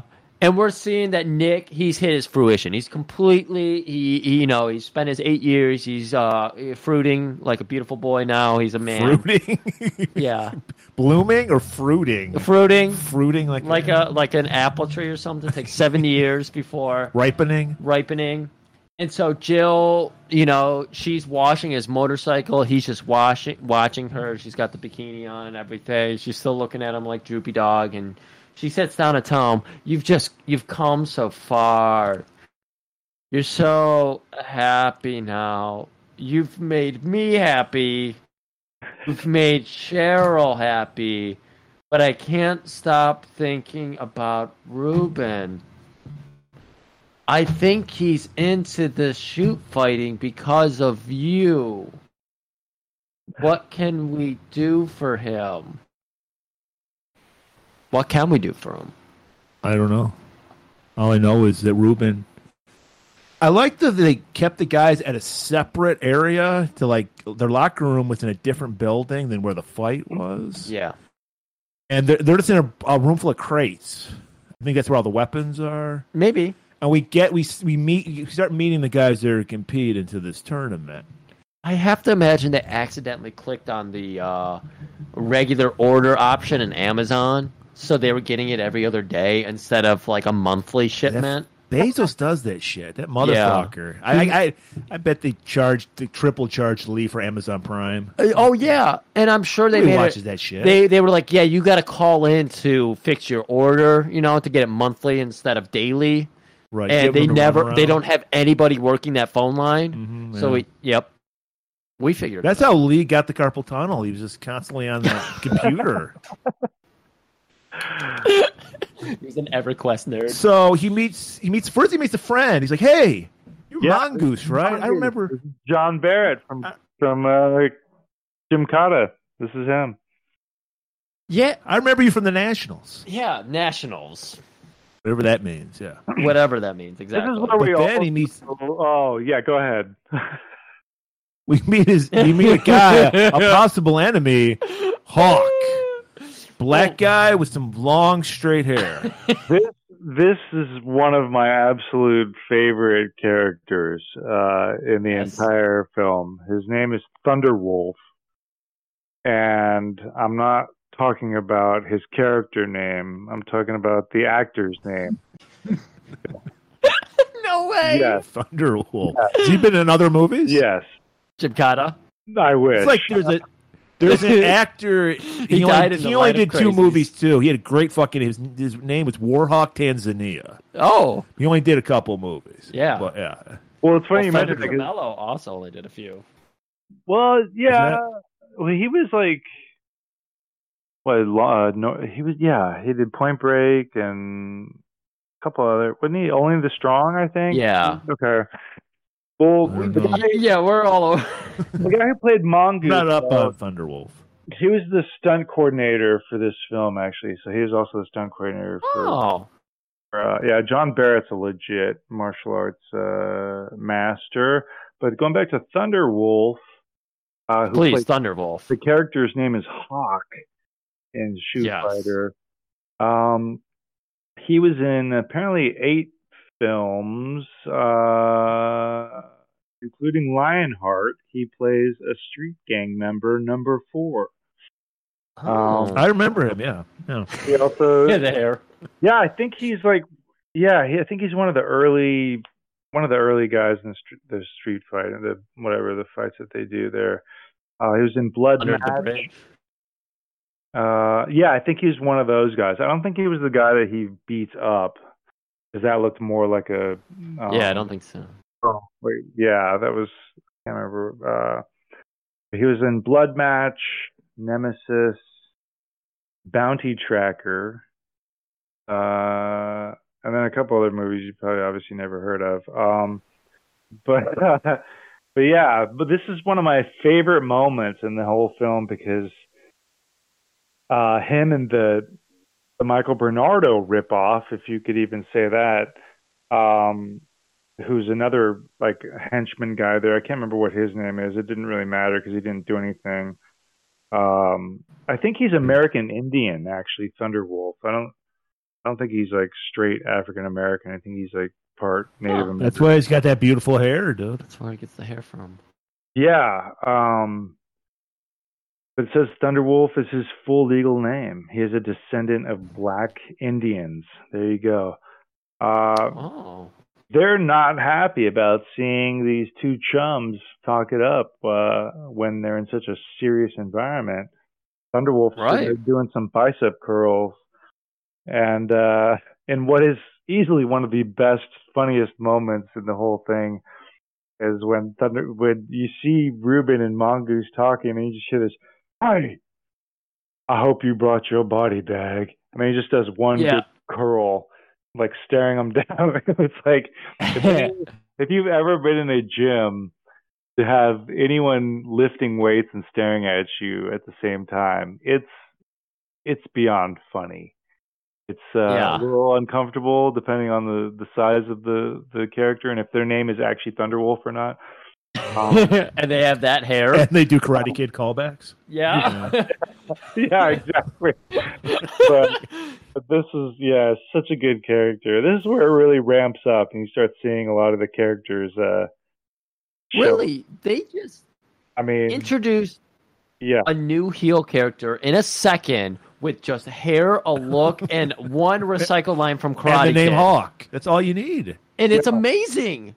Like you start to notice this character in the background of every Ruben shot. He's walking by, glaring one eye into the camera. This is why I hated Bloodsport 2, because all the guys look the same. Yeah, everybody looked the same. No one really got any kind of, If you're doing a fucking character. tournament movie, you gotta have diverse. You gotta have racial stereotypes. And they you give gotta that have to all us shit. in Bloodsport 2, but they never got it to any kind of conclusion, and they never introduced a lot of the people. They were just like, oh yeah, here's Jobber 1 and Jobber 2.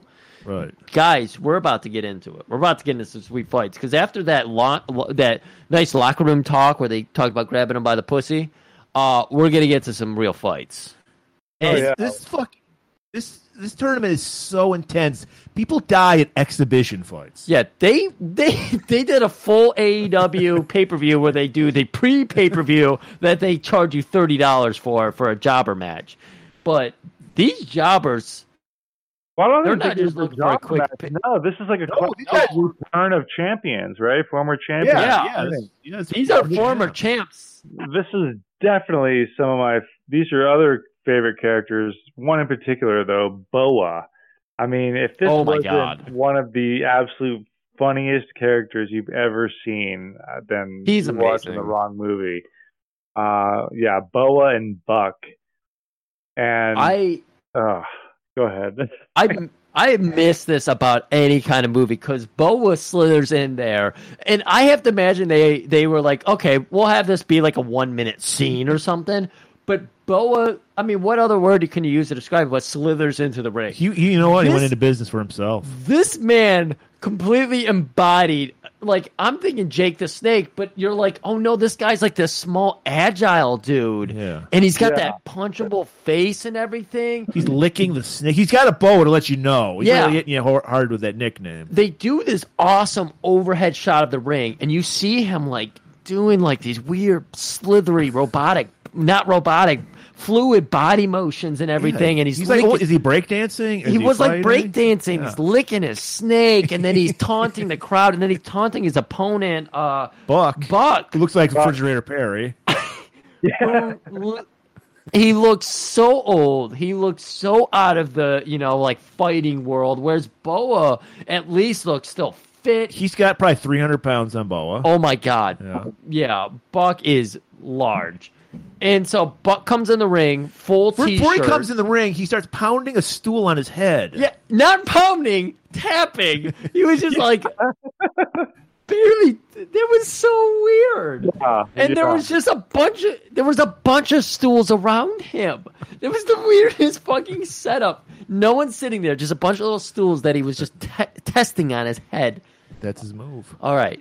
So we get an exhibition match of former shoot fight champions, I guess. Yeah. And so we start up and we see that the fluidity of Boa is he is just outmatching Buck. It looks like. Yeah. So Buck tries to get him like in a bear hug and he literally slithers over him. They did such a good job with this. The match is clean. He steals the whole show in this scene. Like, he steals it. His fighting style is very reminiscent of, like, Dalsum from Street Fighter 2. You know? It's like, but he looks like, he kind of looks like the actor from Mad TV who played Stewart or whatever. Donald. Yeah, it's hilarious. And he's got these like whippy, like snake, like strikes. And his facial expressions are the funniest. So good. They're so good, and you can't help but laugh. And I think there's like he does like a reverse Sonya Blade type move where he like handsprings into like putting his legs around Buck's neck and then like pulling himself up into almost like a victory roll type deal, and whip kicks Buck out of the cage where he like comes near the snake and acts like really startled by it. And I mean, it's worth it. It's so good. I can't. It's so good. Yeah. So I mean, everything about the shape of Buck versus Boa, you're thinking, well, shit, Boa's gonna win this match. His agility is just gonna win it out. But Buck is like, you don't oversell in my matches, Buck. Yeah, the Buck stops here. Exactly. So he grabs him in a choke slam. You think he's going to do that because he pins him up against the wall. No. Remember, this is an exhibition match, guys. So, like, you think you can oversell? I'm going to rip your fucking heart out. He does a Mula Ram. He actually goes, Kalima! And then and then the heart is on fire. It was crazy. He did have a Paul Bearer in the audience.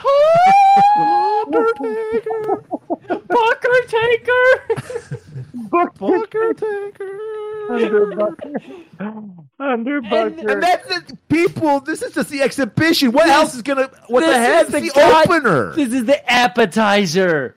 They're opening hot. They're hot shotting this fucking tournament, dude. You show up to a restaurant, you're getting the 3-course meal, and your appetizer is a goddamn filet mignon prepared on a sword and filleted in front of you by Bolo himself. What we're trying to say is Mr. Lee is a hell of a promoter. He knows how to set up a card.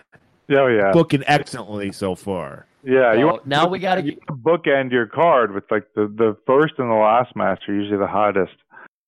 Oh, yeah. You got to get that crowd into a frenzy right off the bat. So now, like any good tournament movie, we got to have the scene where we introduce our characters.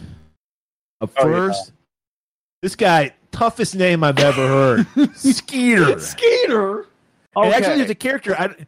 There's a character named Scooter in this movie, too, which I don't remember, but he's in the credits. I don't remember either. But the thing about Skeeter, I guess like the actor's name is Kazja. I'm not really sure what his origin is, but I was doing a little bit of research, and apparently he was an underground fight promoter in California or something along those lines. Underground California fight promoter, and apparently this actor, the character guy who played Skeeter, he claims to be the originator of the octagon style fight ring, so people can't get pinned in corners. So that's apparently where the Octagon originated from, was from this guy who was like this underground fight promoter out of California. Well, you might have Did not answered know our that. question because we were saying that at the beginning. Did this Right. fucking movie start the Octagon? And apparently we have Got at least Skeeter, a guy. Skeeter, who's Skeeter. from Texas. Like apparently he brought the production this whole idea too. Like that wasn't part of the original production. Like they were just going to have it more of like a blood sport style mat, and he's the one that brought this Octagon cage thing to their attention. So this is Interesting. possible that UFC did take it from old Kazja Skeeter, whose style of fighting is known as the Hawaiian art of bone breaking, which might explain his like big pants, Sarong. shorts. Yeah, that sarong thing that he had on. Yeah. We were talking about that the whole time. Right when Murray arrived. He looks like a homeless Magnum TA. He looks like a homeless man. He's Magnum PU. Yeah. Up next, Andreev from Romania. He's just some like Russian-looking guy. Yeah. We get Perez from Tijuana, Yeah, that's the guy with representing their hometown. I think. Yeah. We got Shadow from Brazil. Now this would have been childhood Griff's favorite because I love the monkey fighters. We got Mongoose from Canada. He's our friend. he's the- Ruben still has that soft spot in his heart, and he finds another North American, Right. not He's like the- Mexican American, North American. He's a poor man's Wolverine. He's Mongoose. Yeah, he's got like the chef pants on too. Yeah. Creon from Greece. Oh, that's the jobber guy that was with Thunderwolf. Creon. Okay. Yeah. And well, it makes sense because after the one left is Hawk from Montana. Oh, and you said Native American. That actually does make. I was like, okay, this black dude with that hair, like from Montana, fuck you. But no, now it's making Dude, sense. first of all, everybody's part Cherokee. Don't you know that? Elizabeth Warren. Yeah. First match, Creon versus Mongoose. Mongoose is doing great so far. He's holding his own. Right. Until the weapons get dropped in. And how they introduced the weapons is so good because the match just kind of came to a natural like break point. And so the guys stand up because there is no rounds. There's nothing like that. No. But the guys just happen to kind of like break off and they're sizing each other up again. And then there's this one guy in a tuxedo outside the ring who's got access to a little prop gate like you would see in a prison cell where they slide open a gate to slide your food tray through. And he just like throws a couple weapons in. And the one fighter takes his and moves out of the way. And then they throw in the other set of weapons for Mongoose to grab. And he gets his weapon and they square up. And apparently Mongoose, I mean, he's got little swords. The other guy had like the kata sticks, I think. Or not kata, kama sticks, I thought. Okay. And so they actually just like, they were respectful about it. They let each other get each other's weapons. But apparently Mongoose is... like first come, first serve. Yeah. Yeah. Apparently There's Mongoose... another like time issue because Mongoose loses. Yeah. He gets his throat cut. Yeah. Oh, I hate that part. Okay, you would know this, Paul, because you've lived in L.A. How long would it take to drive from L.A. to Tijuana? 3.5, roughly. Yeah, roughly It 3.5 hours. Apparently, they have the same portal that Mr. C had because Nick arrives like almost immediately, And he doesn't even get to the right place. We got to remember that, too. and we know Nick is pretty shady. He probably gets stopped at the border thinking he has drugs With on that him. fucking ponytail? Right. I wouldn't let him into my country. In a vanity plate, 66 glide? These guys are probably like, what do you have on this bike? 66 I mean, they glide? could have just had him live in San Diego. Then it makes sense. It's right across the border. right across the no, border. we Just got to be flip right over there. So, all right, time doesn't matter in this. No, movie. we've already done this whole thing. Time does not matter. He heads to the old arena, which is I think where was the locker room set up for the fighters because they were moved to the new arena. Right. They have different arenas because, again, this is underground. Right, you got to keep it moving. So they got to around. move around. So Nick shows up to the old arena, and he's just walking around in this it's not abandoned, but it's lifeless. Like there's nothing happening. It's just It's calling a it. crate. It's like a Sparks factory. This is a crate. Yeah, crate warehouse. He lands into the supply factory. I think the Ark of the Covenant might be in there. It somewhere. might be. Yeah. And so we're just shouting out, "Where are the finals? Hello, someone tell me where the finals are." He's just trying to, but he's I can't get these words out. For some reason, he's wearing his leather jacket and the fight pants he was wearing. Because he knows there's going to be a fight. And Yeah. You got to be comfortable. So he's got to put on his I Fight for Tang orange highlighter pants for some reason.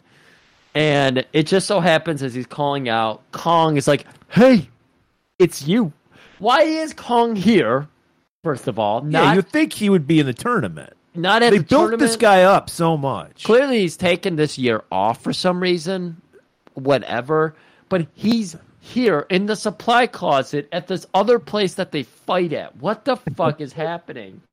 I think he was But hired to he- look out for Nick. Like Nick was missing, so it was like that other one's gonna show up. We just know it.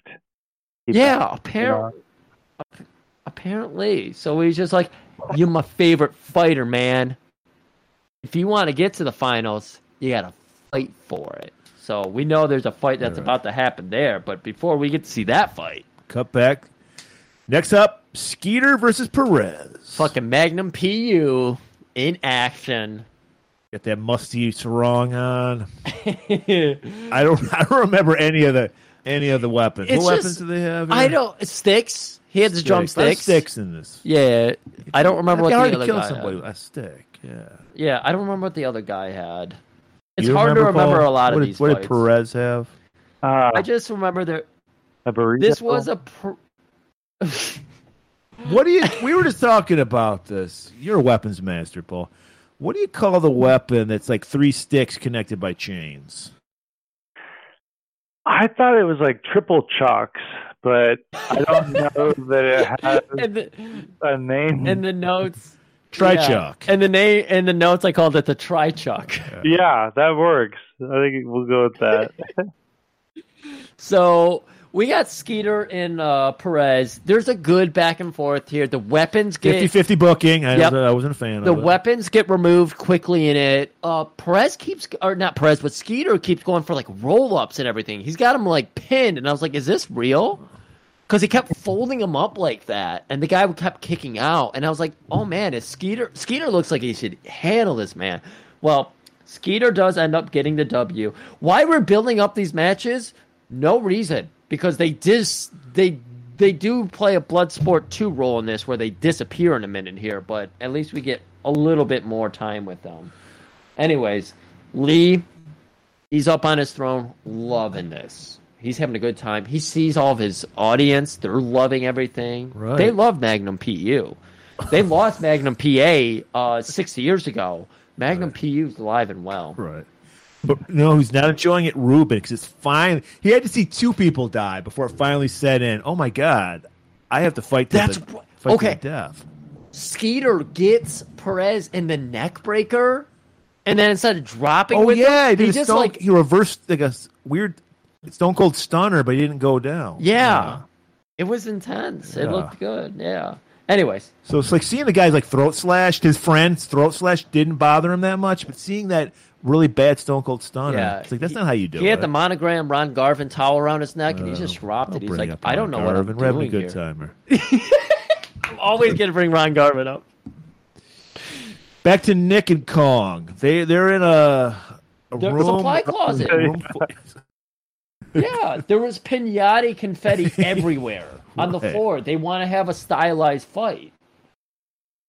They They get go- the broomsticks. They start going fucking back and forth because, of course, in order to get to the finals, he has to fight his way there. And Nick, he's a master shoot fighter now. He learned from the master Shingo, so he doesn't have that too much trouble with Kong. It's really a shitty fight.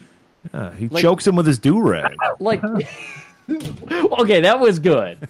It wasn't his do-rag. I thought it was hair. I thought it was his do-rag, Oh, like the back hair, of it. do-rag. I'd Oh. say, yeah, I don't. Maybe a do-rag. I can't. I'm trying to remember this one as much. I don't know if he had hair. That's what I was.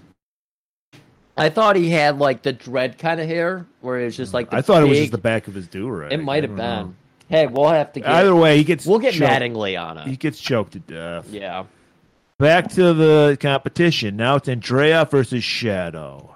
Baby Griff loving this. Shadow jumps into this ring. course, Full on Monkey Man. Of course, you have to have the black character do monkey. Come on, people. This is 1993. Yeah.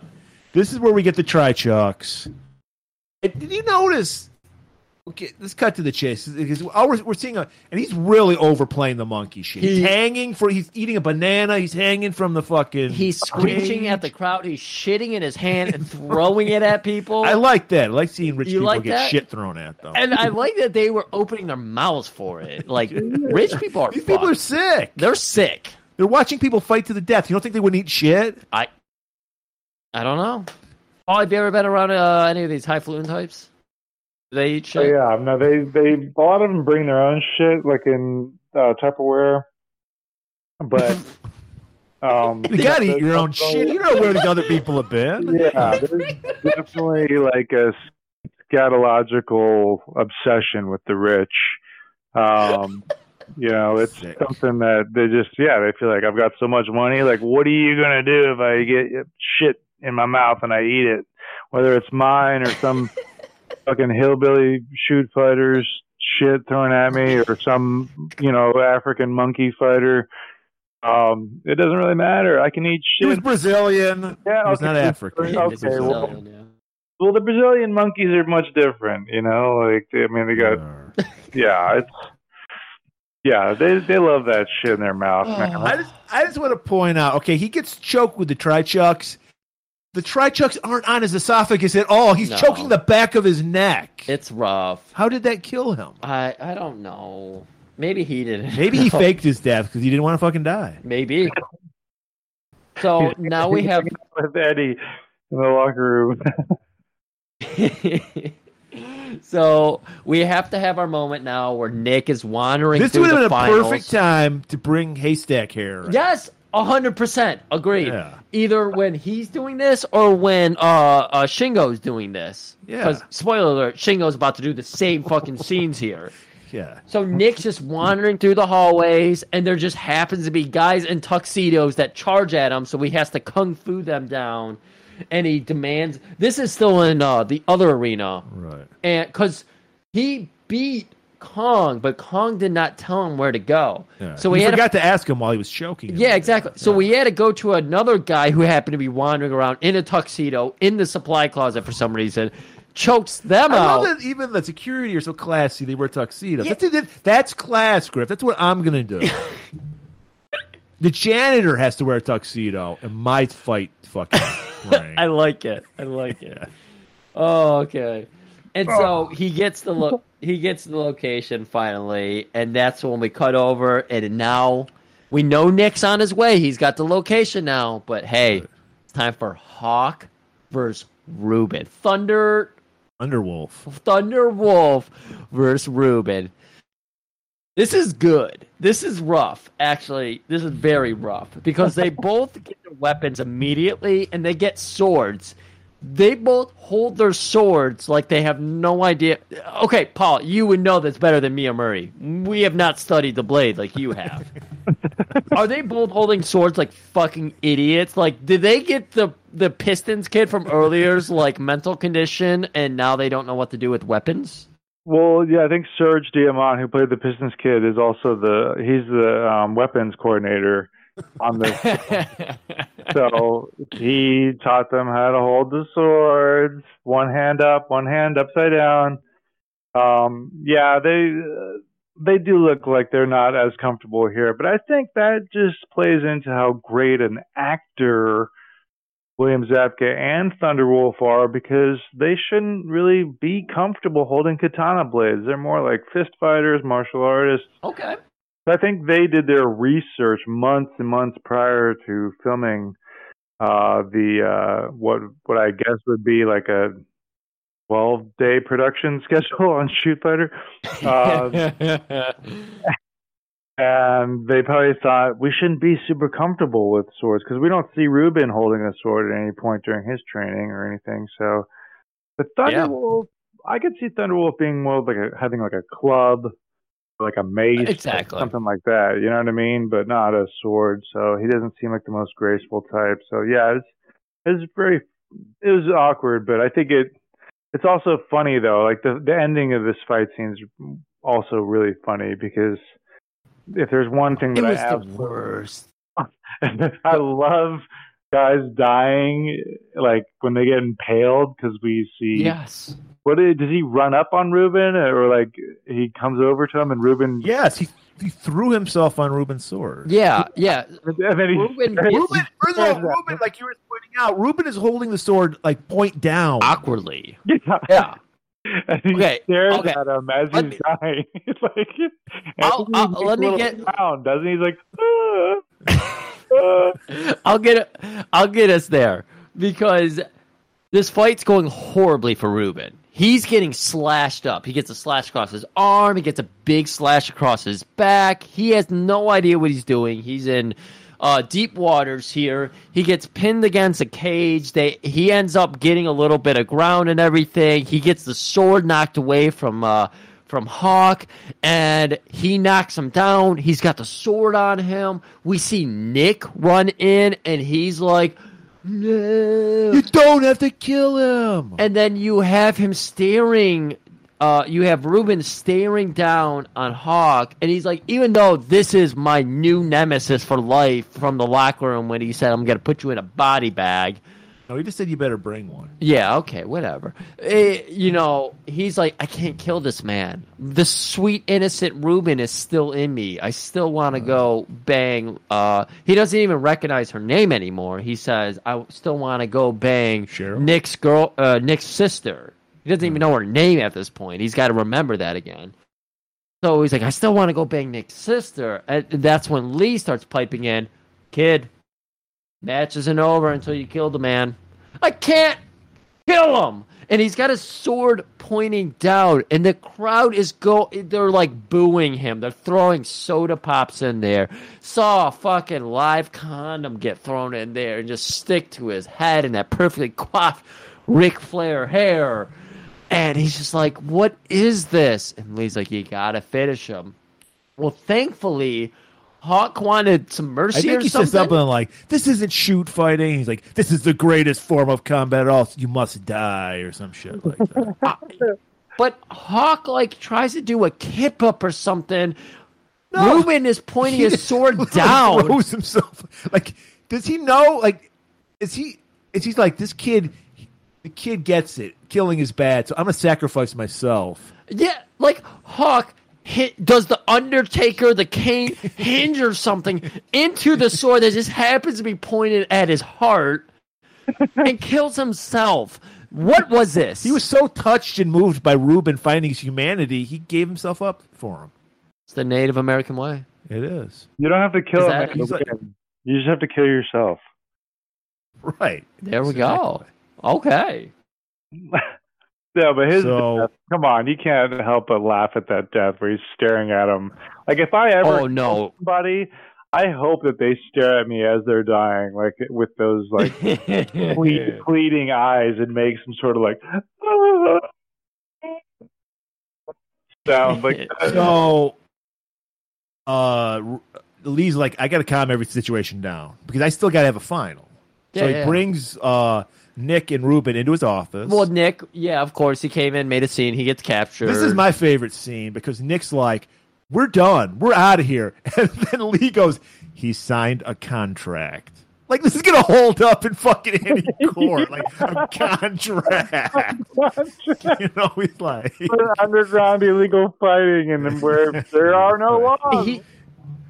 I loved it because he's like, what are you doing here? And Nick just completely deflated goes, I'm here to take him back home. Yeah, he signed a contract. Like, this whole scene was just completely like, day 12, we got to get out of here. I'm sick of Mexico.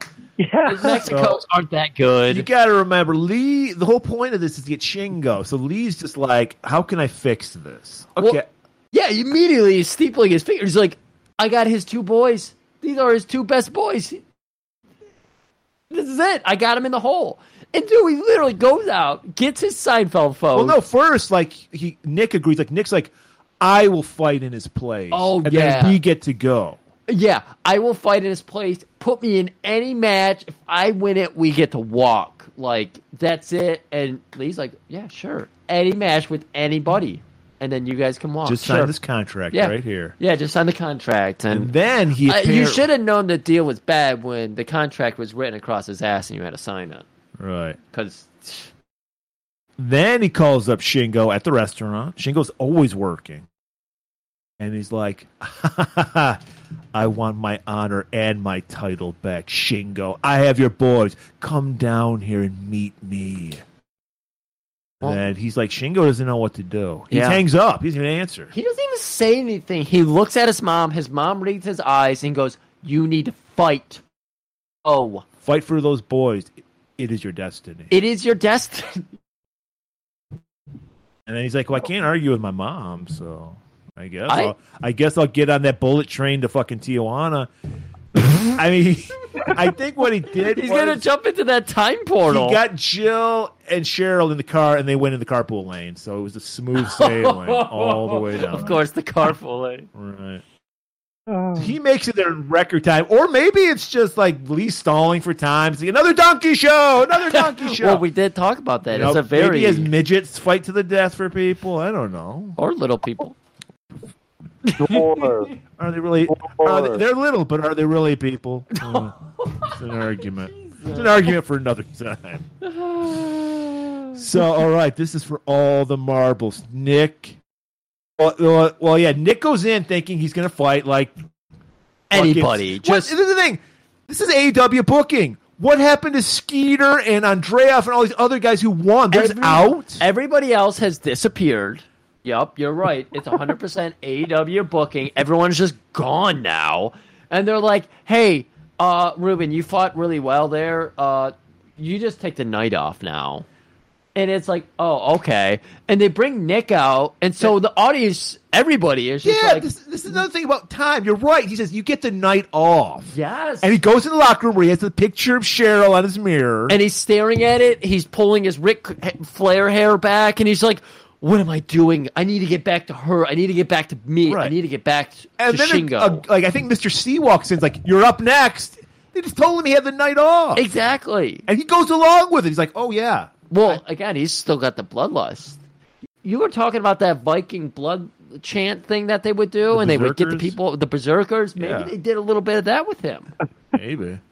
He's got that blonde hair. He might have some Viking blood in him. Okay. That would have been a great fighter, a Viking fighter. What the fuck? Look, we've done so many of these tournament movies. We've never got a Viking. You did? fighter. No, we did. American Ninja. Samurai. American Samurai. Samurai. Right. Yeah. Yes, you're right. right. That was like our 4th or 5th episode. That was a long time ago, but I still remember those locker room scenes in that movie. Fantastic. Wait, Paul, have you seen American Samurai? I have not. I've heard of it. Is it with Gary Daniels? No, not Gary. Gary. From American Ninja 4. Is that Yes. Yeah. I don't remember his name, but yeah, that guy. I don't remember either. There's And definitely... it also has the guy that played the Crow on the TV show. What's Okay. Mark Dacascos? I don't remember any of these names. That's right. He's Mark the Dacascos. villain in it, yeah. It was just really funny because we did 2 episodes within 3 weeks or something, where it was the same storyline, where it was like an American kid goes to Japan, his parents die, and some sensei happened to be there, like, I'll adopt you, white kid. Right. So, yeah, it's one of those movies. It's very entertaining, and you should watch it. First, you listen to our episode and then go watch it. Yeah, maybe do that. I will listen to the episode and then go watch it. It'll be interesting. Guys, So- I hate to do this. I actually need to run. I'm sorry I can't. I'm not going to be able to finish. I feel horrible because I know we're getting real close to the finish, but I'm All being right. summoned and I We feel understand. horrible. It's okay. It's been a You gotta long go- time. But I feel like you guys. You got to go hide under the mat. We can wrap it up. I feel like you guys. We've done 200 of these. I know that y'all can, and I know y'all. I know Shoot Fighter's in great hands with you guys. I feel terrible. Don't worry about it. I owe you guys one, maybe Shoot Fighter 2. I'm sure we'll have less to laugh at. But Sounds good. do Shoot Fighter, Nick, Ruben, and Lee proud. I know you guys We'll do Shingo proud. And thank you guys for letting me come on and have some laughs, man. You guys are awesome. Thank you for coming on. We'll get you back on for something else. Absolutely. Maybe Showdown. There we go. Sounds good. All right. Take it easy. Guys, I'll talk to y'all soon, okay? All right. Bye. Thanks, buddy. All right. Thank you. All right. Here we are. For all the marbles. This is the most interesting episode we've ever done. So, okay. We've got, I mean, come on. We got the biggest match of the night. We've got the fucking two kids, the hot prospects going one. Well, we don't know that yet because Nick comes into the ring thinking he's going to fight. Yeah. Oh, yeah, that's where we went on it. We really got off trail there. And then Ruben walks in, and Ruben's ready to go. Yeah. Well, because Ruben, they set this up well early in the movie. These two have been kind of like, I'm better than you. No, I'm better than you. And, they had a nice little feud, but now Ruben's berserker mode. So he's just like, finally, I get to fucking prove I'm better than you. So he's all fucking gung-ho for it. And Nick's like, no, man, you need to chill the fuck out. Well, no, Nick's like, I'm not going to fight you. Yeah. Fuck this shit. And Lee's like, you must fight. And that's when all of a sudden, you're like, no! Well, no, they do fight for a little while. It's getting intense. And they're bloodied up. And Nick gets Ruben pins. And he's got a stick over him. He's like, I can't do this, man. I can't do this. And Lee is getting unsettled. The audience is getting all, they're like getting enraged and everything. And that's when you hear, let my students go.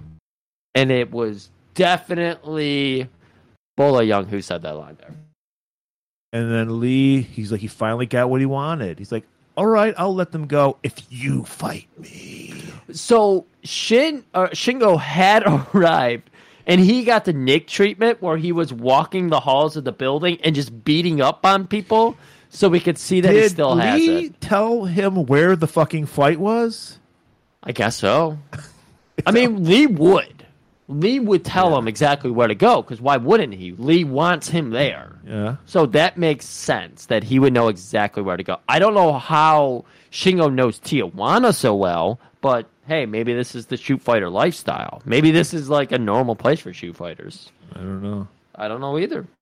So anyways, yeah, he says, stop, let my fucking students go. If Lee wins this fight, though, the boys still have to fight. So Shingo's really got to win this fight. Yeah.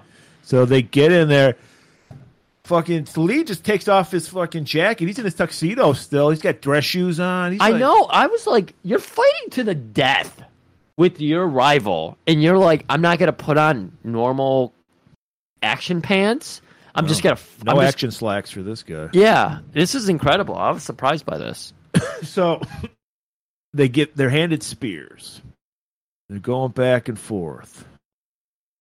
And I think that Shingo, he kind of controls the fight. I don't remember him ever being in trouble. Well, Lee does get a power kick in there. He gets a fucking, he kicks Shingo so hard that he like crashes through the cage and actually like knocks part of the fence out.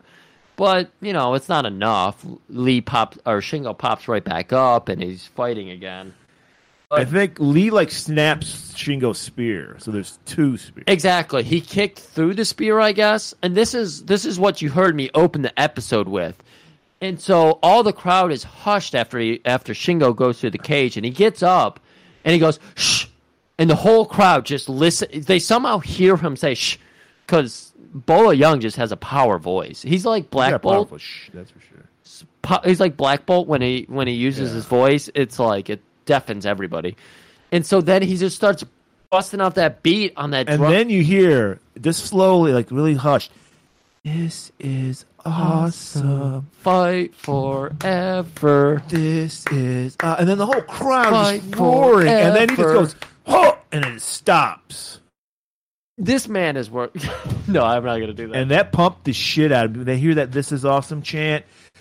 He pummels the fuck out of Lee. Just beats the shit out of him. He backs him up into a corner. He does the Eddie Kingston machine gun chops with the he's just drumming on him. He's like, I'm Neil fucking Peart, bitch.